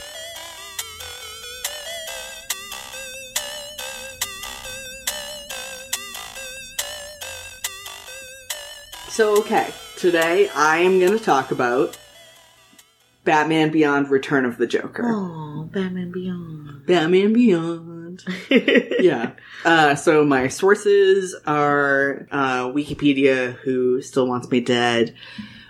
I watched the movie, which is the version that's on HBO is the unedited version, which has been out for, since, I think, we'll get into that. A thing on CBR, a guide to the DCAU from Entertainment Weekly. So is this just one of the best animated movies DC ever put out? Yes. Okay. So first things first, Batman Beyond. Nope. Actually, first things first, Batman the Animated Series. Oh, okay. So at some point... great. Exactly. Bulk. Yeah, at some point in the future, I'm going to do an episode on each of these shows because they're were so good, incredible, and because Batman the Animated Series is peak and pivotal Batman, and I think that's really important. But for now, Batman the Animated Series, often shortened to BTAS, is a 4-time fucking K-pop group. Yes. Yes. Yes, I wholeheartedly agree.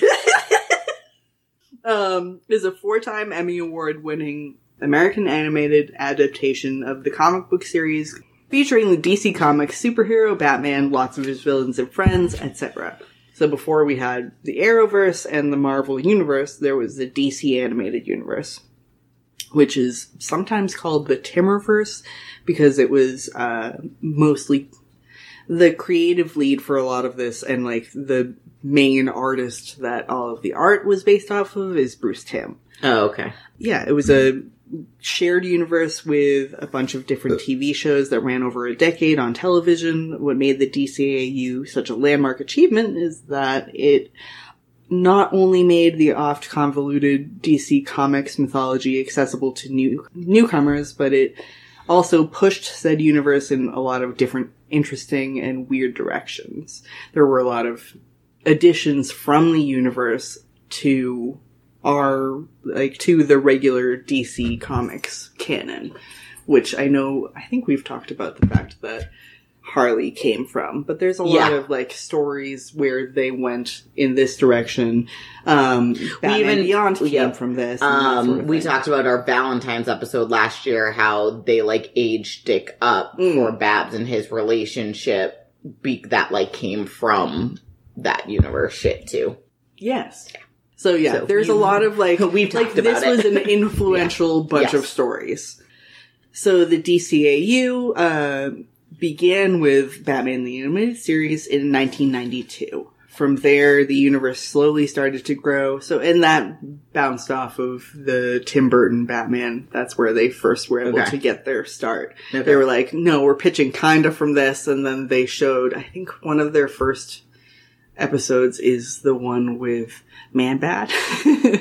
And like, Man-Bat. It's like, what a dumb character that you're like, well, we put a bunch of pathos into this, so you're now gonna have feelings. I'm like, well, fuck you. Fuck you. From there, the universe slowly started to grow with Superman the Animated Series, which had a bunch of crossovers with Batman. Then came Batman Beyond, and then Static Shock, and then also Static Shock. The Zeta Project. I don't even remember that. I definitely watched it. It was bad. And let's leave it at that. Yeah. So, in 2001, Superman and Batman joined forces with the other legendary heroes for the Justice League, which eventually gave way to the Justice League Unlimited, a love letter to DC Comics. The Emmy Award-winning series, so Batman the Animated Series, received wide acclaim for its distinctive animation and mature writing and instantly became a hit. Fans of a wide age range praised the show's sophisticated... Who wrote this sentence? Fuck you. Praised the show's sophisticated cinematic tone, character depth, and psychological stories. So voice actor Kevin Conroy, who was the Bruce Wayne, R.I.P., the best. He had very distinctive voices for Bruce Wayne and Batman, as Michael Keaton had done in the films, but like way better. But like 1,000 times better, because he actually had to live two lives because he was queer and was in the closet for a while. So he brought a lot of interesting things to the fact that Batman has always been bisexual. What? What? Wait, excuse me? What happened? This episode is actually about queer. But it is always on the outside. It's always there. It's always there. It's brought to you by two queer people who are going to understand and look at the queer parts of this. The series also featured a supporting cast that included major actors, performing the voices of the various classic villains. So, most notably, Mark Hamill, who was the perfect and incredible Joker. Probably, really the only Joker stories I want to see are the Batman, the animated series ones, because they did such a fucking good job, and because they gave him such a very good send-off in this particular movie. The Joker and Harley is hilarious as well. Yes, they did well, and like that, it is a very good portrayal of a very terrible relationship. Yes. And you get that part, and then you want her to move past it. And they make sure that you know that that's where the character is going. Where it's going. Yes. Yeah. Key to the series' artistic success is that it managed to redefine a lot of the classic characters, paying homage to their previous portrayals while also giving them a new dramatic force. Two-Face, Mad Hatter, the Penguin was based on Batman Returns, but also classed up. He wasn't like Danny DeVito biting somebody's nose off in Danny DeVito. Truly a masterful performance. Danny That's DeVito. So fucking good. But it gave new life to forgotten characters like Clock King, and Maxie Zeus comes in. They made Clayface into something really interesting and tragic, and and then Harley Quinn was a creation from this. I was like, he's not a dramatic actor. No, because I think the first one of him isn't a dramatic actor, and then this version they were like, no, he's an actor who's trying to make himself look young and make himself look young so that he can do these. Yeah. And then it's like, and now you got fucked because somebody messed with chemicals, which was apparently a big fear in the late 80s, and early you became 90s. a mud man. Mm-hmm. Now you're weird and gross. And then, yeah, Harley Quinn was a creation from this that gained life. I would also say a lot of Poison Ivy's, like, queerness does seem to come from this, which is great. Good for you guys. So, yeah. Batman, the animated series, incredibly fucking popular, won 4 Emmys, was the thing that made the rest of the DCAU spin-off, which is how we got to having future Batman, Batman Beyond. So, one of the boldest additions to the DC Comics mythology came in the form of 1999's, which I'm like, there you are. Batman Beyond, which is set in 2039 and follows Terry McGinnis, which is Will Friedle from Boy Meets World. Oh. Mm-hmm. Lots of great voices. As a rebellious 17-year-old who assumes the Batman mantle from an older, bitter, and reclusive Bruce Wayne, voiced yet again by Kevin Conroy. Also, if we're talking voices, and we're talking Return of the Joker, Angie Harmon plays Commissioner Babs, and it works for me. Who is she? She was one of the lawyers from Law and Order. She's very, very hot.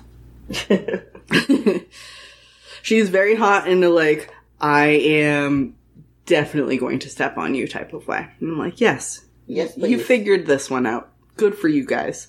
Batman Beyond, also known in some regions as Batman of the Future, which made me laugh so much. Batman of the Future. Is an American animated television series created by WB Television Network. Batman Beyond is a futuristic continuation of the new Batman Adventures, which was Batman the animated series when they, like, included more characters, and they were like, I guess we'll bring Robin / Nightwing in a bunch more, and also bring Tim Robin in and do more. It won't always be just the Batman show. And I'm like, thank fuck. It only takes so much misery. Exactly. You're a real miserable bitch. Bruce, I love you desperately, but so it began airing on January 10th, 1999, and ended its run on December 18th, 2001, with 52 episodes, and a direct-to-video movie, Batman Beyond: Return of the Joker, was released, and there were plans for a second one, but it was canceled in favor of the Justice League animated series, which I guess I'm okay with. The Justice League. I'm not. Boo. Have you watched the Justice League animated series? No, I, don't have enough attachment to any main Justice League characters. I like the sidekicks of DC. I mean, it's who I am as a person.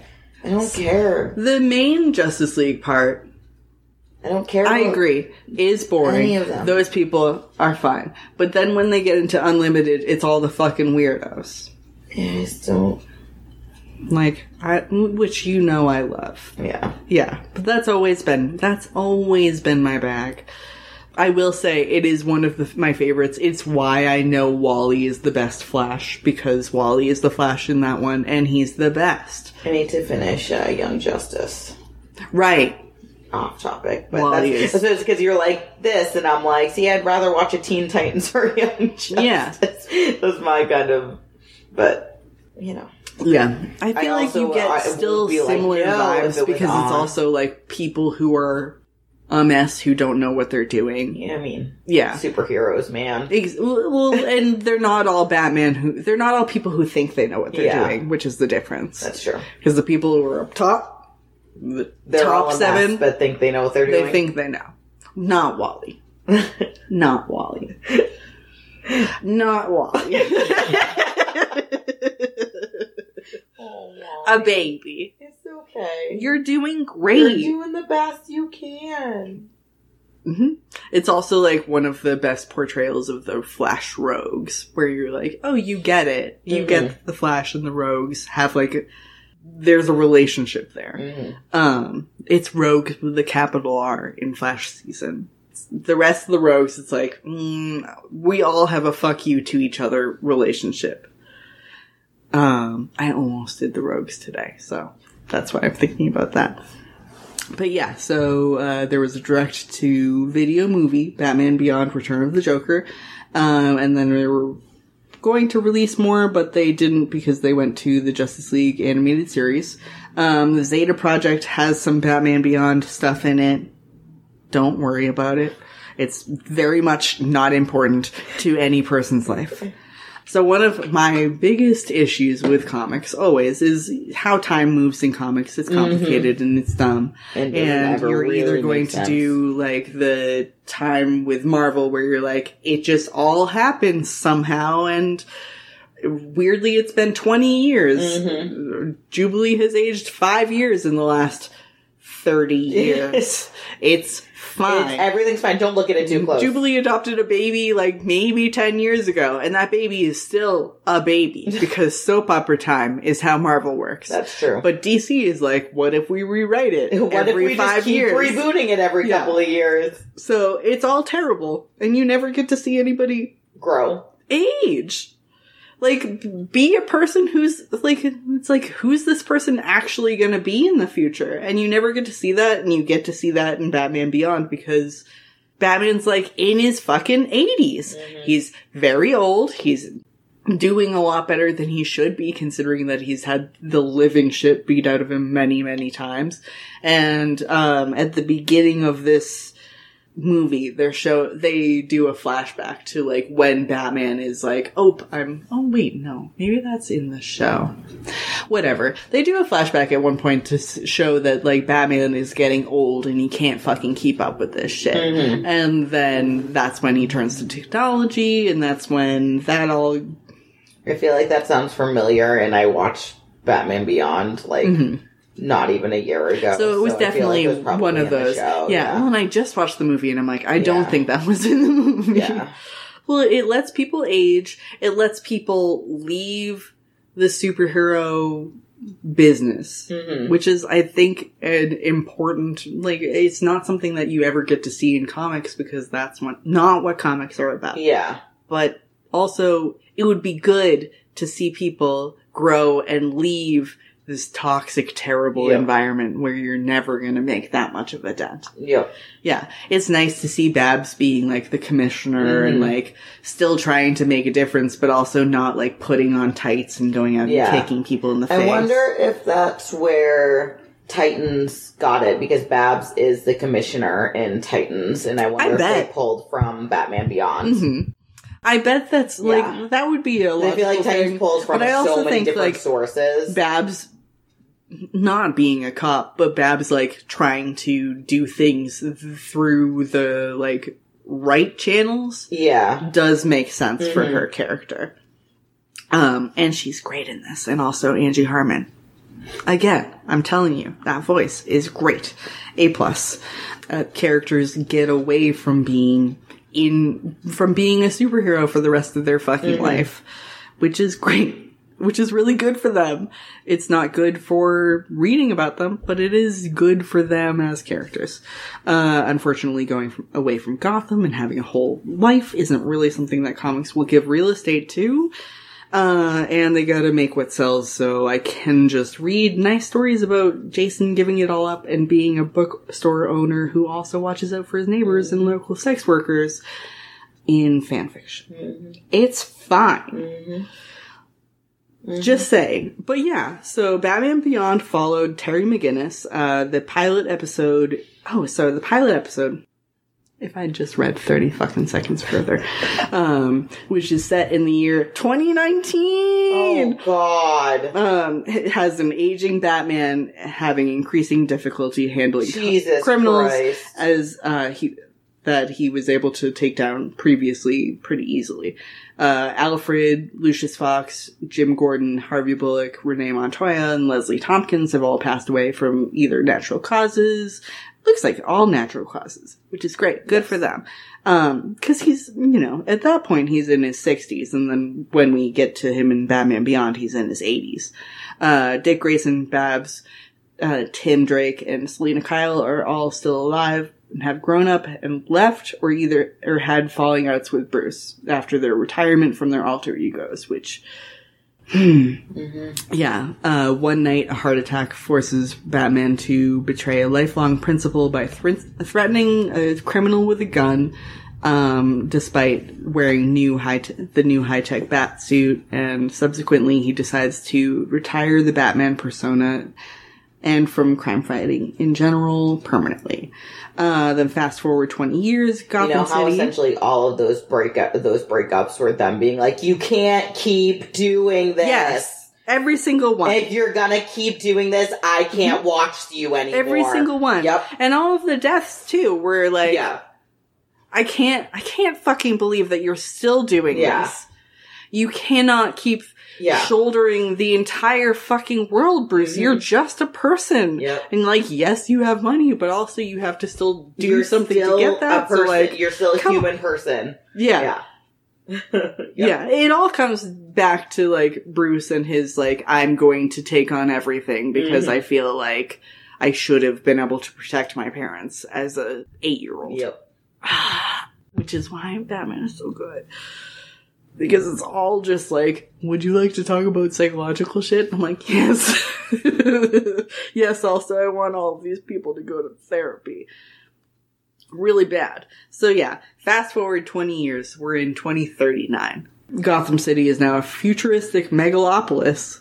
So say that sometimes fast. Megalopolis! Equipped with staggering high-rises and hovering/flying vehicles. Bruce Wayne is now a virtual recluse. Where the fuck is my flying car? For real. I can't even get a car that's like, gets good gas mileage. Where's a car that doesn't break in 5 fucking years? No? Oh, okay. Cool. Awesome. The future is great. The future's great. It's so cool here. Yeah, so Bruce Wayne's now a recluse. He's spending his later years living in bitter isolation with no companion but his guard dog, Ace. But he has Ace! But he has Ace. Basically, whatever episode that was. Yeah, it's implied that because he's continued to fight crime long after he should have, literally what you just fucking said, every single person has been like, no, we're not doing this. We're severing ties. You should have fucking stopped a long time ago and you're going to hurt yourself continually. And then there was an event that made Bruce sever his ties with the Justice League and forbid all of his disciples from ever assuming their alter egos, which is the event of Batman, the Return of the Joker. Yep. So in 2039, Terry McGinnis is born on August 18th, 2023. Oh. This year! Somebody fucked Batman last year! I would have fucked Batman last year if he was around. No. I'd be well, first of all, I can't be a mom, and he can't be a dad, as we both know. And we know who his mom is. That's true. Also, he does have a mom, and she has red hair. And looks like a mom, and I don't look like a mom. That's true. Thank fuck. No offense, moms. But yeah, so he's an athletic 16-year-old in high school. He's 16 and then 17 later. What year is this? In 2039. Okay. I know.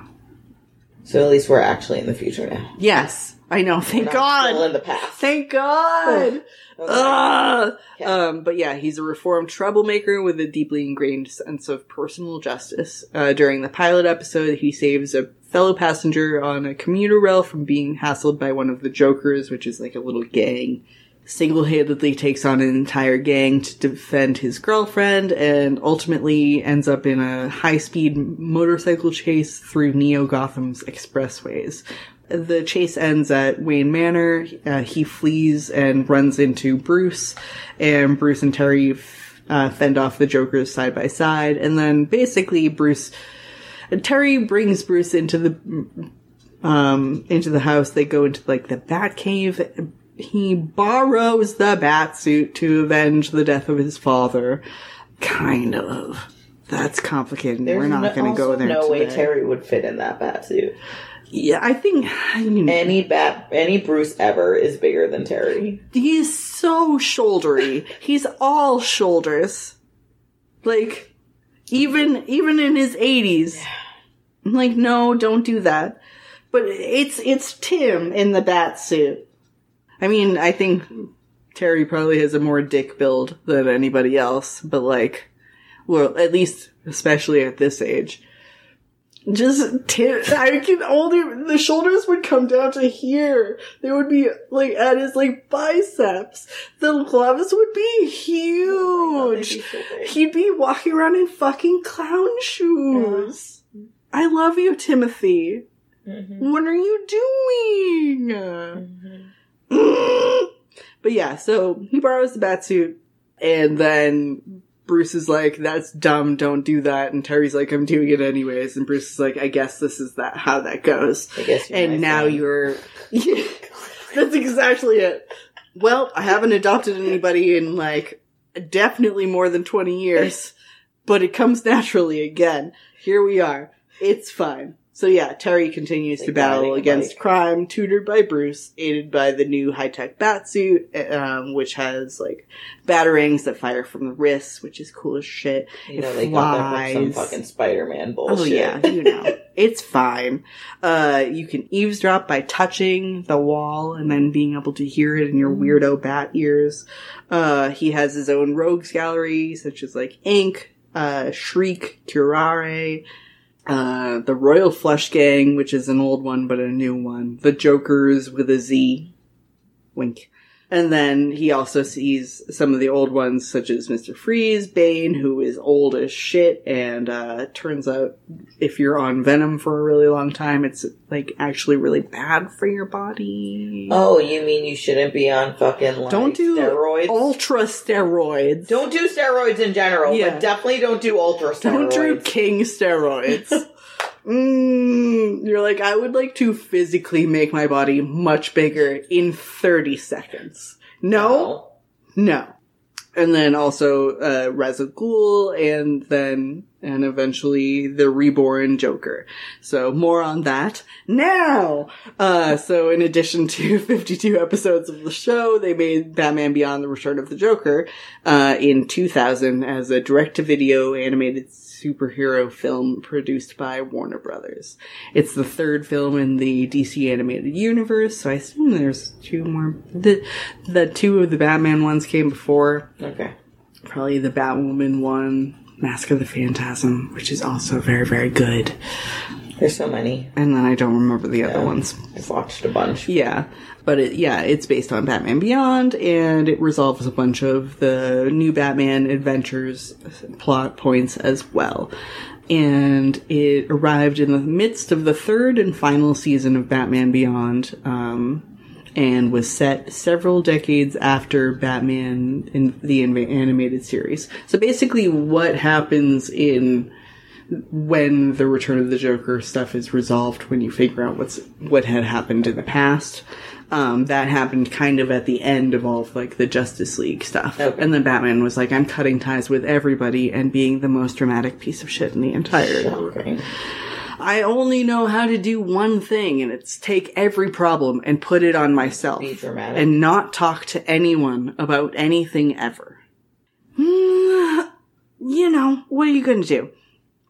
So in the Return of the Joker, Terry McGinnis faces his greatest challenge yet, following the apparent return of his mentor, Bruce Wayne's the greatest enemy, the Clown Prince of Crime. We have to fuck with the Joker again, even though it's been question mark years. Always. I will say, as much as we both hate the Joker and think most 2 episodes ago stories, about him are very terrible, I think this is a really, A, it's final, and B, they do an incredibly good job with this story. Like, it's good. Like, if you're gonna do a Joker story, I would rather it be like this than most of the other shit that we keep getting. But yeah, so, in the 21st century, Terry McGinnis is busy fighting crime. He stops, the Joker's a new group from stealing something. He's like, this is the third time that I've seen them this fucking month. And, he returns to the Batcave, and, where Bruce Wayne and Ace Bruce Wayne's throwing batarangs and Ace is like there just hanging out with him. Which I would say also, the entirety of Batman Beyond could be just the story of Bruce and Ace. Of Terry wanting to be friends with Ace and then eventually getting it. Terry's like, maybe Ace will be my friend today. It's like, no. We'll see. But yeah, so Terry gets back, and he's like, here you're having to do more shit with your company. Bruce is starting to be more in charge because he got his company, his Bruce Wayne Industries back after a while. And there's this guy named Jordan Price who is just a red herring and has almost nothing to do with anything in the entirety of this fucking... I was like, who is that guy? Oh, okay. Like, no one. Oh, no one. But yeah, so he's like, so if you're more busy, does that mean I'll have less Batman time so I can, like, hang out with my girlfriend? And Bruce is like, who sleeps these days? And it's like... Terry's like, me, I'm a growing boy. I'm 17! Please let me sleep! I'm actually growing. Bruce is like, I haven't slept a day since my parents died. Bruce is like, you should sleep now. And Terry's like, I have to go to the club to meet my girlfriend. And it's like, well... There you go, that's it. There you go. That's it.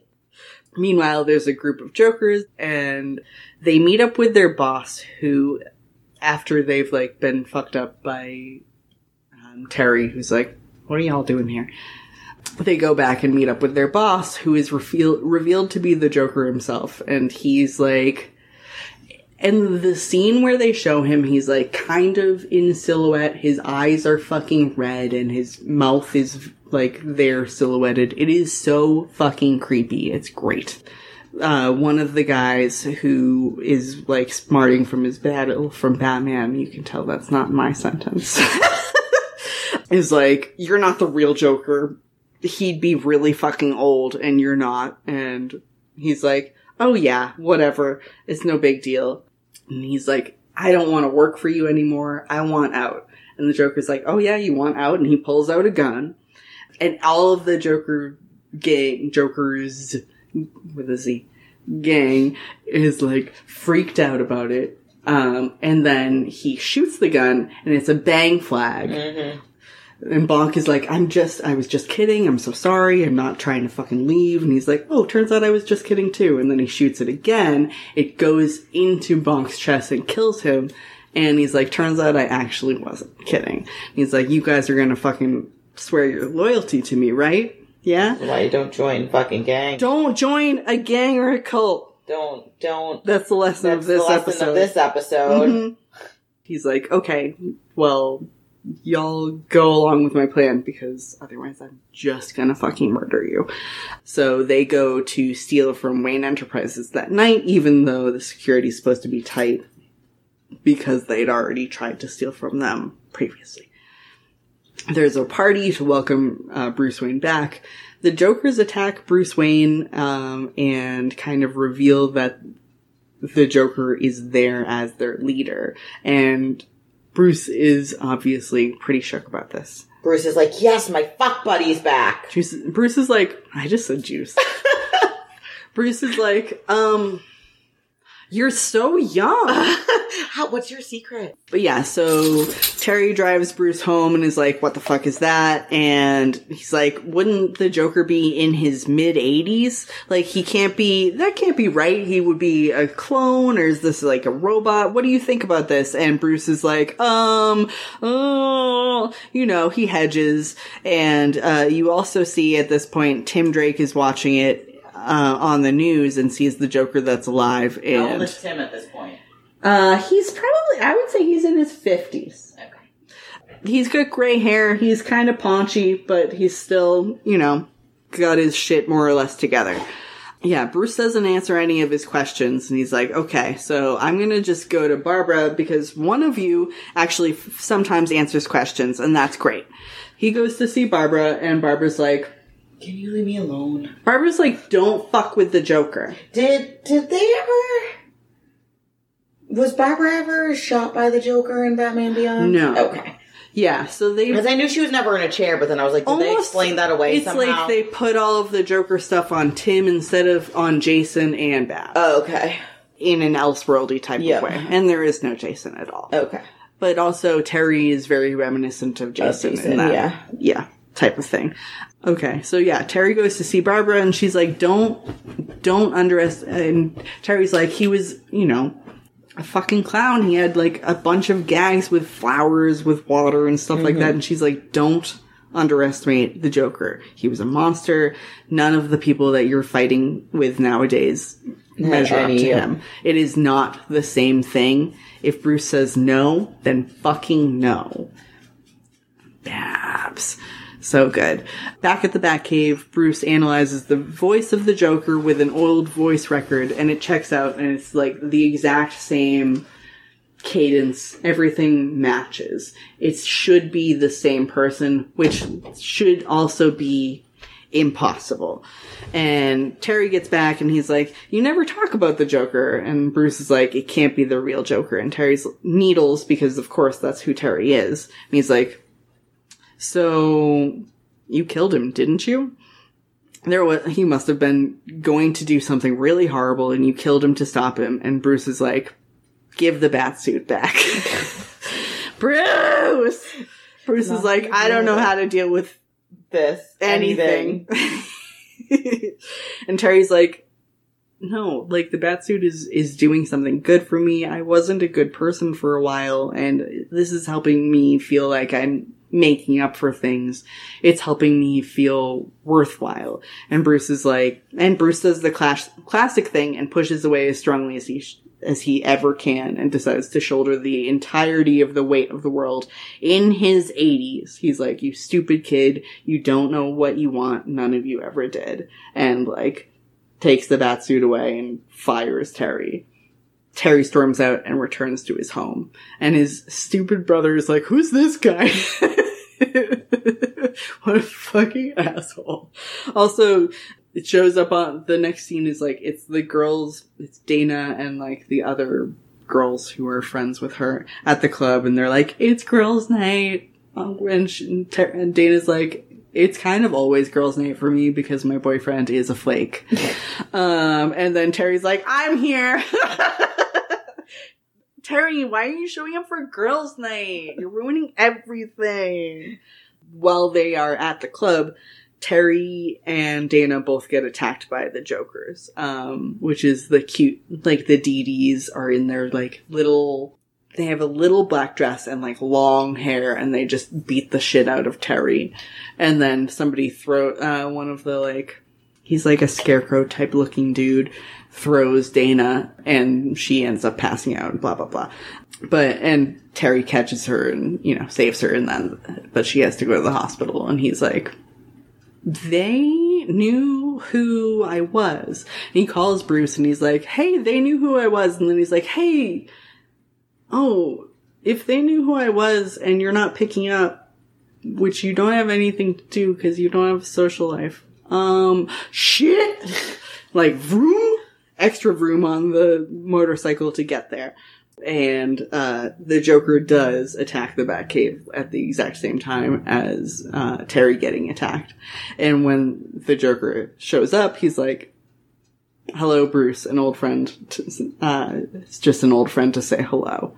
And it's like, but yeah, so Terry takes care of the Jokers, makes sure that Dana is okay, speeds off to Wayne Manor, cause they didn't really like fuck with Ace, but they like pushed Ace away and Ace couldn't save Bruce, and he's like very traumatized. And so Bruce is in Bruce gets Joker venomed, but he has enough wherewithal to be like on the table while he's laughing, and gets the anti-venom, but he's in the hospital. And poor Ace is like, I'm sad. So yeah, he's like, it's okay, killer. We're gonna get through this. It's gonna be just fine. So this whole series is Terry being like, please be my friend. Please be my friend. So the next day, Terry goes to Commissioner Gordon and is like, so what the fuck happened? Because Bruce told me that the Joker isn't the Joker, but he didn't tell me literally anything else because he's an unhelpful piece of shit. And she's like, okay. Of course he is. Yeah. Oh. He hasn't changed. Mm-hmm. It was 40 years ago. Okay. I know I've changed that number 30 times in the midst of this. That's just fine. But yeah, so she's 40 years ago, Nightwing had left to establish himself in Bloodhaven. Robin was on patrol by himself, came to the aid of an old woman who turned out to be Harley Quinn, who hit him with a mallet and dragged him away. And then all of a sudden he was just gone for 3 weeks. And she and Batman were looking for him and trying to find him. And then they finally found a clue that pointed them to the original Arkham Asylum, which the clue is, it's a bomb that ends up being confetti, but it's still a bomb with an invitation. And I'm like, God, the Joker, I mean, your aesthetic. I will give you that. Their, Joker and Harley introduced their son, quote, with air quotes, Joker Jr., who is Tim Drake, but Joker Venomed all the way. So he's dressed up like a small Joker. He has a rictus grin. He looks bad. And he's wearing little shorts because, of course he is. Because he's Tim. A little babe. But yeah, so after seeing Tim brainwashed and drugged, Batman rushes to attack the Joker, and Batgirl goes after Harley. I think, if I remember correctly, during this, Batman was tied up, and he, breaks through his binds in order to attack the Joker, which is great. It's a lot of the, this is how it should have been. Should have been handled with Jason. This is how it should have been with Jason. This is how it should have been with Babs. Yeah. Mm-hmm. Yeah, so you get a lot of that feeling through this entire movie. All the side stories that try to fix it, the side universes that are we'll fix this. They're we remember, and we're still mad. We're also still mad about it. We'll still be mad the entire time. But yeah, so Joker leads Batman to, Harley and Batgirl go off and are fighting, and then Harley apparently falls to her death. Batgirl tries to save her, but isn't able to, and she falls. Yeah, basically she's holding on to her, and then she, it's a classic. The classic. It's a classic. Classic. Meanwhile, Joker leads Batman to a room where he shows Batman a home movie of Tim being tortured and turned into Joker Jr. with chemicals and electroshock and all of that sort of shit. And during the torture, Tim reveals the identity of the Batman family, and I will say, one of my favorite consistent beats about the Joker is that no matter how many times he finds out that Bruce Wayne is Batman, he's like, aw, boring, piece of shit, this is how, really, you? Ugh. It's just so contrived. Yes, this is true. This is a consistent beat that should always be there, where it's oh man, it's just because you're sad about your parents? Ugh. I'm tired. Boy. Imagine if we all got to be sad about our parents. Imagine if we all got to be rich white boys. But yeah, so he shows all of that, and Batman's fucking pissed, so he attacks the Joker. He breaks through his binds, he attacks the Joker. The Joker pulls out a knife and stabs Batman in the leg, and then Batman pulls the knife out and, throws it at the Joker, stabs the Joker in the throat. He's trying to stab him in the throat. He is going to kill him. That is not, his intention is very clearly not, I'm going to save the Joker in spite of my person that I've called my son's, insanity. Mm-hmm. I'm just saying that that's how it should have been. It's the only thing that makes sense. Unless you're a bad fucking writer. The Joker also, throws a gun to Tim and is whenever you're ready, shoot this motherfucker. They fight a little bit more, and Tim is holding this gun, and he points it at Batman, and he's shoot. And he shoots, and it just says bang. And then he is basically he's shooting, tells him to shoot again, and they're both beat to shit, but Batman is on the ropes at this point, and he points at the last minute at the Joker and shoots him with the bang gun. And with his dying breath, the Joker says, "That's not funny. That's not." And then he just falls to his death. Sounds good to me. It's the best Joker death we've ever gotten. Sounds good to me. It's perfect. Tim breaks down into maniacal laughter, which soon turns to tears. He's comforted by Barbara, who tells him it's okay. And then they went on to bury the Joker deep under Arkham Asylum. And the only person that they told was the original Commissioner Gordon, who was like, "I will absolutely keep your secret." Jim. Yeah. Jim. Good old Jimmy. Jiminy Jimmy G. Mm-hmm. Oh, no! Oh. Well, we're gonna shift a bunch of things. Oh, no. Why would you do this to me? Because it's funny. Oh, that's so cruel. Well, I'm gonna have to sit with that for a little while. That's just fine. Tim was in rehab for a year with Leslie Tompkins, who was able to basically, Leslie. put him back on the straight and narrow and get him back to his life. And I think he wanted to go back to Robin, but Bruce was like, no more Robins, literally fucking ever. Which is also the way that should have gone with fucking Jason. Mm-hmm. But here we are. He was like, I'll never endanger another young partner, and he pushed away from kind of everybody who was like that. And then Tim was able to become a successful communications engineer. So that version of Batman this world's Batman took on every piece of the world and became this gnarled old man who never took the suit off, who cut ties with most of the Justice League over this and just took more and more pain until Terry was like, I'm borrowing this. I need this. Also, you're very old. Have you noticed? No? Okay. Cool. Awesome. So, Terry puts on the batsuit and pays a visit to Tim, and Tim's like, I was still trained by Batman, so I do still know that you're there, you fucking nerd.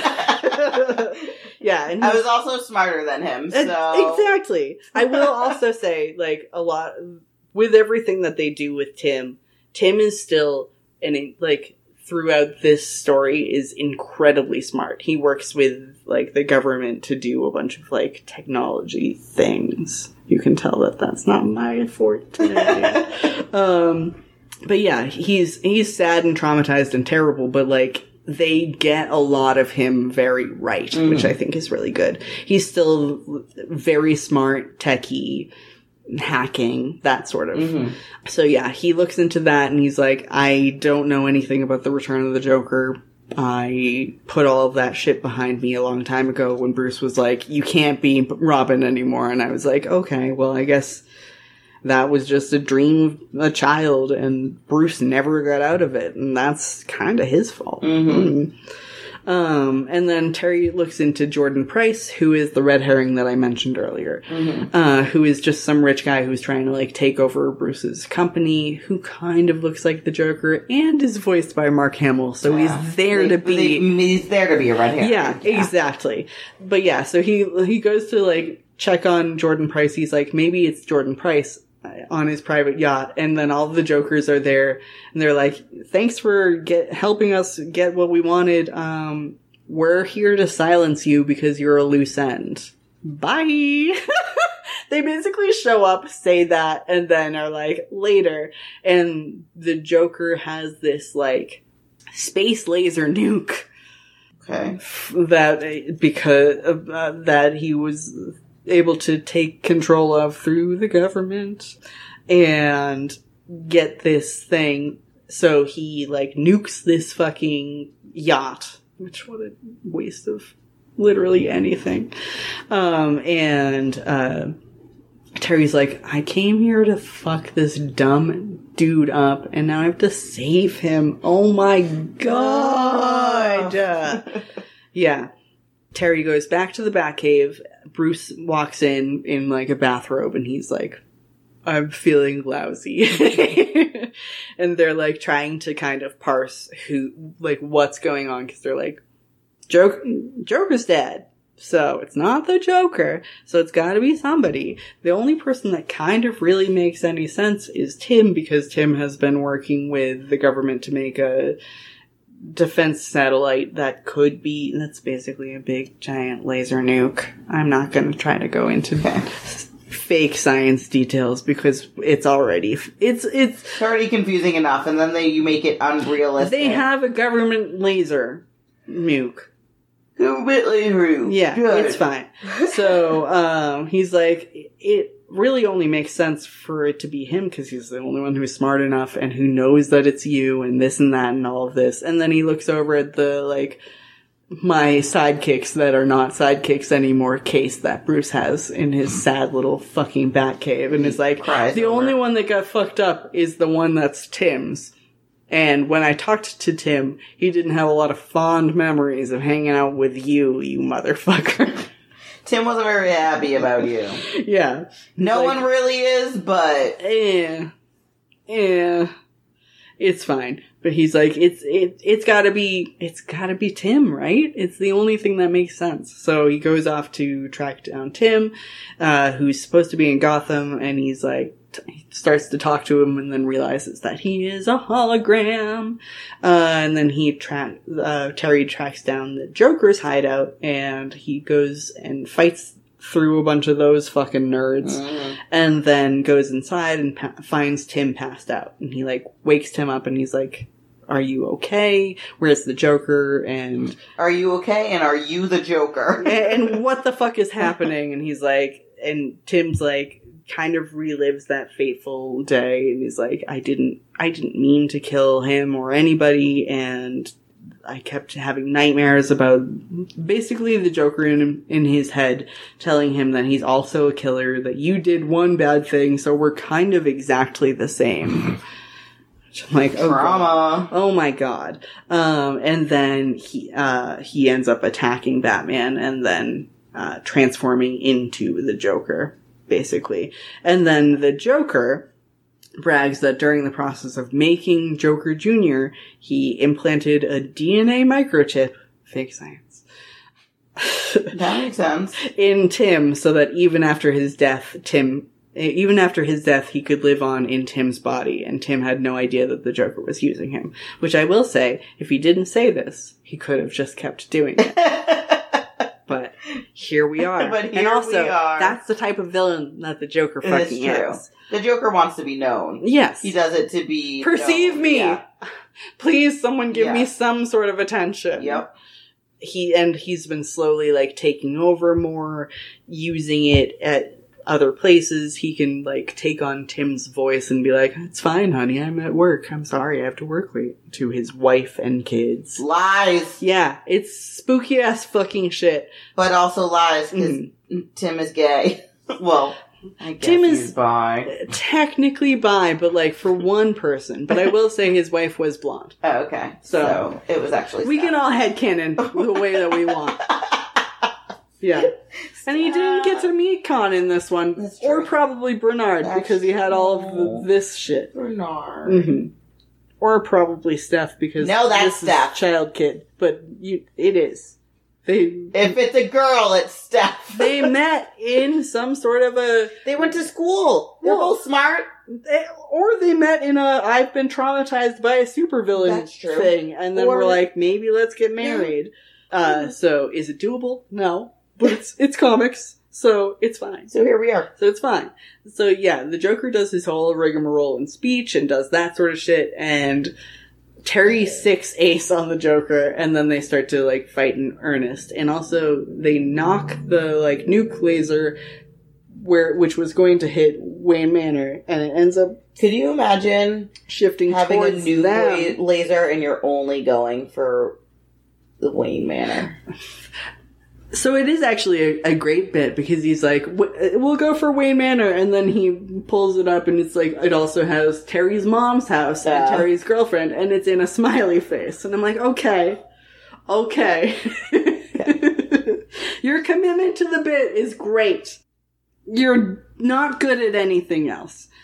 Terry 6 ace on the Joker, and gets Ace to, like, chomp his handcuffs so that he can get out of that. Puppy. Yeah, and then Ace is like, I've done enough. This is on you, Moose. I'm tired now. I don't really like you. Yeah. I still really don't like you. We're friends now, but it's taken 3 seasons and a movie. And once this is over, I'll probably go back to ignoring Bruce is my person, and you are also there, I guess. They're starting to fight, and Joker's like, bitch, I fought the original Batman for decades. Also, I have Tim Drake bennies right now. So what are you gonna fucking do? And Terry's like, you don't know me. We are different fucking people. And I have updated fucking technology. I have updated technology, and like, the Batman that you want to fight isn't here anymore. Yeah. Mm-hmm. And then, of course, because it's Terry, he starts to talk some real shit. He's like, you're not funny, you're obsessed with Batman because you never got that laugh, and you're easy to figure out. Because you never got to fuck him. Yeah. Because you never got him to fuck you, because you're both bottoms. Again. Facts. Everybody's awkwardly presenting, and we can't go anywhere here.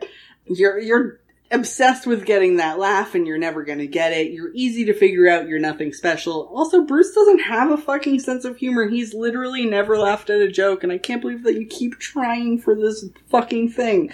Your jokes are bad. Your bits are bad. I can't believe that you're still trying to make this flower gig work. You make me laugh because I think you're fucking pathetic. You fell in some acid like a noob and made it your whole thing. How embarrassing for you. And it is the epitome of Gen Z coming for like older gens, and I'm like, oh! Yeah, and Joker is so fucking pissed at this point, and he's like, no, that's bullshit, blah, blah, blah. And he's like, what? You wanted to make Batman laugh? And Joker, like, ends up throwing some grenades at him, and he's like, not what you wanted? And he's like, you're not fucking Batman! And it's like, okay. But you just said I was. Yeah, but I am, bitch. But I am. What are you gonna fucking do about that? They end up damaging the machine, which knocks the laser towards them. I said that already earlier. The Joker pins Terry down and is like fucking pissed and begins strangling him and demands to hear Batman laugh before he dies. And he strangles him for a while, and Terry reaches up and grabs one of the Joker's electric joy buzzers and slaps it on the back of his neck where the microchip is and shorts it out while he says, ha, ha. I'm like, Terry! Oh, you're such a little fucking bitch. Loser. Oh, I love you truly so much. And then Tim comes back to himself. Terry Batman grabs Tim, and they get out of there before the laser destroys the whole building. Right? Oh, and they also grab Ace. Okay.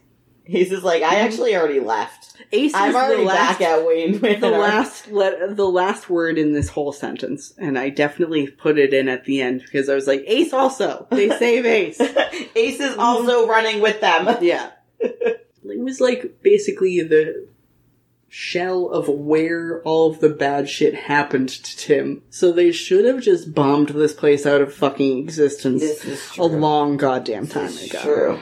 For the best. This is true.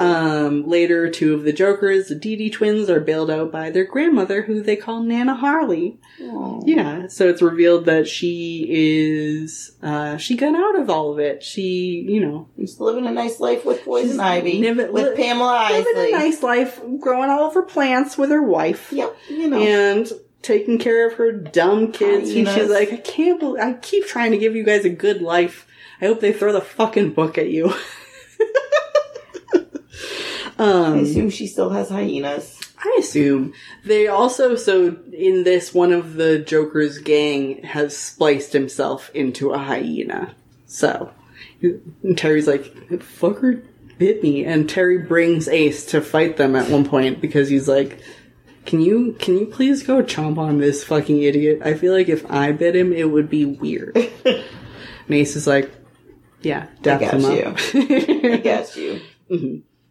And then Terry visits Tim at the hospital, and Babs is there and like kind of checking on him, and does the real intro, and it's like, "Hi, I'm Terry, and we met before." And he's like, "Oh, you? Oh, okay." I think Bruce picked a really great new Batman, and you're doing a really good job, and you're doing a great job continuing the legacy. And Terry's like, he doesn't cry, but you can tell he probably wants to because he's like... Because he's Terry. Well, because he's like, it's not like Bruce ever says anything nice. And then literally, like, as he's leaving, Bruce is like, the thing that makes you worthwhile isn't the fact that you're Batman. It's the fact that you're Terry. And that's what makes you able to be this. Yeah, Martha's gonna cry. I'm gonna cry. Oh no. Oh. And then he goes and makes up with Tim. Finally, after 40 fucking years. Yeah, that's one down. You got like 40 people to go. Fucking monster. I feel like he's probably okay with Babs at this point. Yes. In that future. It. Yeah. So we gotta go find Selena. Yeah. You gotta go find Dick. You gotta go find all Harley. Of your fucking your fucking, all of the JLA. JLA. There we go. I was like, words. Like, all your buds. Yeah. Mm-hmm. So, Return of the Joker is held in extremely high regard by fans of DC animation. It's considered to be one of the best animated Batman films out there, in the same league as Batman Mask of the Phantasm and Batman Under the Red Hood. And I would say that's probably, like, my top 3. Mm-hmm. So, that's fair. But the year of the release, it was supposed to be released on October 31st, 2000, but it was, pretty dark, and it was right after fucking Columbine. Oh. So, because of all of that, they edited it extremely heavily and Didn't released. Do well because of it. It still did well. Yeah. Because, it was also still marketed to kids. Yeah, which it that's shouldn't true. have been. No. This is definitely not a kids fucking show. The show is for kids. Yeah. The movie is not. Mm-hmm. And then following fan outcry, they had a lot of petitions and things like that. They released the unedited version, which is PG-13, in April 2002. The unedited cut is definitively way better. I don't think I've ever even seen it. I should watch it. You should. It's very... I'll probably rewatch Batman Beyond at some point soon, and then I can follow it up with that. Mm-hmm. So the stuff that gets edited out of it is, so when you have Bonk in the beginning, one of the Joker's losers that gets killed with the bang gun, which is a huge piece of foreshadowing that we lose. You can kind of be like, oh, this is the same person who did this. So you can figure out that the Joker is Tim way earlier with that piece of information. Mm-hmm. But he gets Joker gassed instead. And it's just made generally a lot less violent. The Joker gang members say they're going to ice people instead of kill them, which is really funny. The ha-has that are written all over the Batcave in paint are purple in the edit and red in the non-edit. I can't imagine Tim is going out and getting blood. I was gonna say, I don't know where the blood would be coming from, but it makes it more ominous when it's red. It's just Joker's being a spooky douchebag. So the Joker pulls out a knife at one point, but in the edit, he just punches Batman. And then Batman throws the knife back at the Joker's face with intent to kill, which you don't see in the other thing. And, the knife is fully edited out. None of that is there. And the Joker is much more vivid in his explanation of what happens. He says, in one of them, in the edit, he says, I'll begin how I affected young Robin's makeover, which sounds really weirdly translated, but whatever. I'm sure it makes sense with context. And then in the uncut version, he says, I'll begin with how I peeled back the layers of the boy's mind. And there's blood, people actually bleed because they get stabbed with a fucking knife, but the knife isn't there. Some of the lines are just gross. The line when Joker is like, hey, shoot fucking Batman. He says, make daddy proud and deliver the punchline. And in the edit, he says, make him one of us, implying that Tim isn't going to murder Batman, but he's going to, Joker gas him. Yeah. And then, with the Tim and the Joker and Batman, Batman's beat, he's on the ropes. The Joker tosses Tim the gun. They fight some more. He tells Tim to shoot Bruce, and it's a bang gun, like the beginning. And Bruce says, Tim, sadly, in a sad voice, Tim. And Tim is laughing and like cracking and trying to do the right thing, and he still shoots at Batman, and then he shoots him in the chest, and like just the beat of the Joker getting shot in the chest with a fucking bang gun and having that be the thing that kills him is so good. And the Joker saying that's not funny as he dies is the perfect fucking thing. And the fact that Batman tries to do lethal damage to the Joker several times during this fight, all of that's cut out. Instead, in the edit, Tim chucks the gun and then he tackles the Joker into some chemicals. He gets wet, like, because they're wet chemicals. And then accidentally electrocutes himself off screen. You don't even get to see anything. I'm like, this is... Like, I get something awful happened in Columbine, but I don't know why we have to edit every single fucking thing out ever. This has nothing to do with Columbine. First of all, he's still dying. Secondly, him dying and not having it be Tim's fault takes away the whole point. The whole point of everything. The whole point of this movie. Exactly. And it's probably the best Joker death that you can get, where it's just like, you thought that you had somebody under your control, and it turns out you didn't, and you get this little fucking bitch death that you've always deserved, which is so perfect. And instead it's like, I knocked you into something and you accidentally electrocuted yourself, and for some reason I've been sad about that for a really long time. Yeah. Whereas it's not like I couldn't have been sad or fucked up about the fact that you made me into a small version of yourself. Like, that could have been there. Babs goes on to tell Terry that they buried the Joker deep beneath Arkham, and that the only person who knew was her dad, and that he kept this secret for Robin's sake. And she says, with his last act of cruelty, the Joker tainted us all with compromise and deception. I just suppose he had the last laugh after all of that. And, like, that's fucking it. Like, he forces them to do a murder, which none of them fucking wanted to do. He forces them to have to lie about it. It's so good. And then, like, they have Tim being traumatized from the Joker, and later he's, in the edited version, he's like, I still hear his scream, I still see his frozen smile. And in the uncut version, it's like, but I still hear the shot, I still see his dead smile. And it's so, like, it's not like Tim should be traumatized. Period. Regardless. But, like, this story doesn't work without Tim having accidentally killed the Joker. Yeah. So, thankfully, the PG-13 eventually saw the light of day 2 years after the G-rated version, and Bruce Timm looked back on the whole controversy and was like, I probably should have been a little less adamant about the edgy material, since it was eventually going to come out anyways, because the home video department does market to children, but also, editing this sucked. It was like cutting the fingers off of my baby. Yeah. And it tells so many stories very well. It tells the story of Tim Drake, who suffered the severe mental trauma and manipulation, and who you think gets out of it and then doesn't, and still has to fight his way out of it. You see why Bruce Wayne is the way that he is, and all of his trauma and relived trauma and trauma that he invites on himself over and over again. You get to see Barbara Gordon, who has, like, the entire weight of the fucking world on her shoulders in spite of not wearing fucking tights anymore. Some of us have to live a real life, Bruce.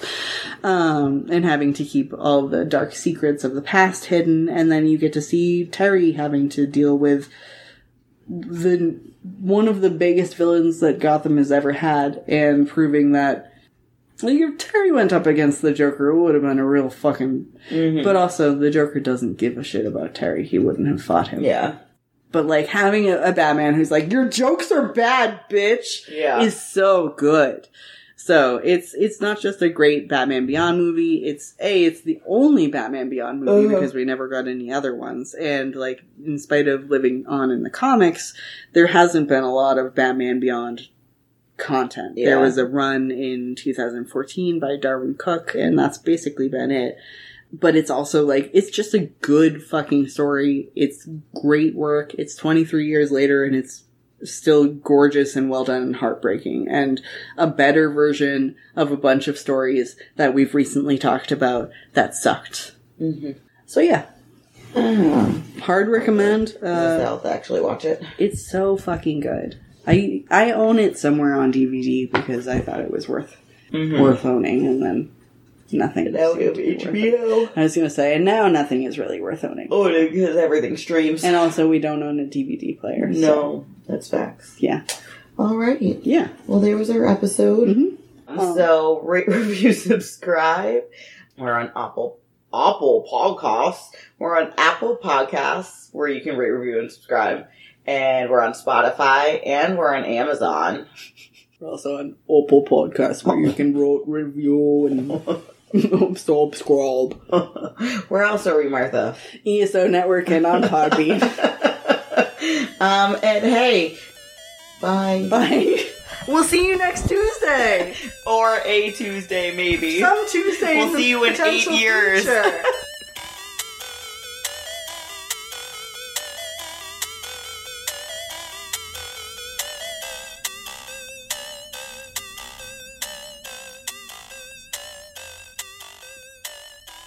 I'm a little drunker than I should be.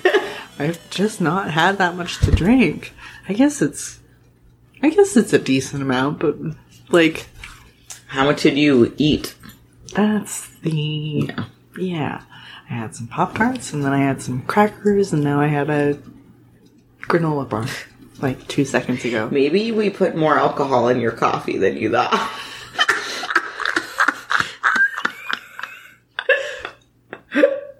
There were because everything had evaporated. It was 2 very strong dribbles. The booze, the alcohol part didn't evaporate. That didn't evacuate either. It was just thank God. We'd be in real trouble if I was having to deal with evacuation issues. This has been a broadcast of the ESO Network. Be part of the crew and help support our shows by donating to our ESO Patreon or by shopping at the TeePublic store, which can all be found at esonetwork.com. The ESO Network, your station for all things geek.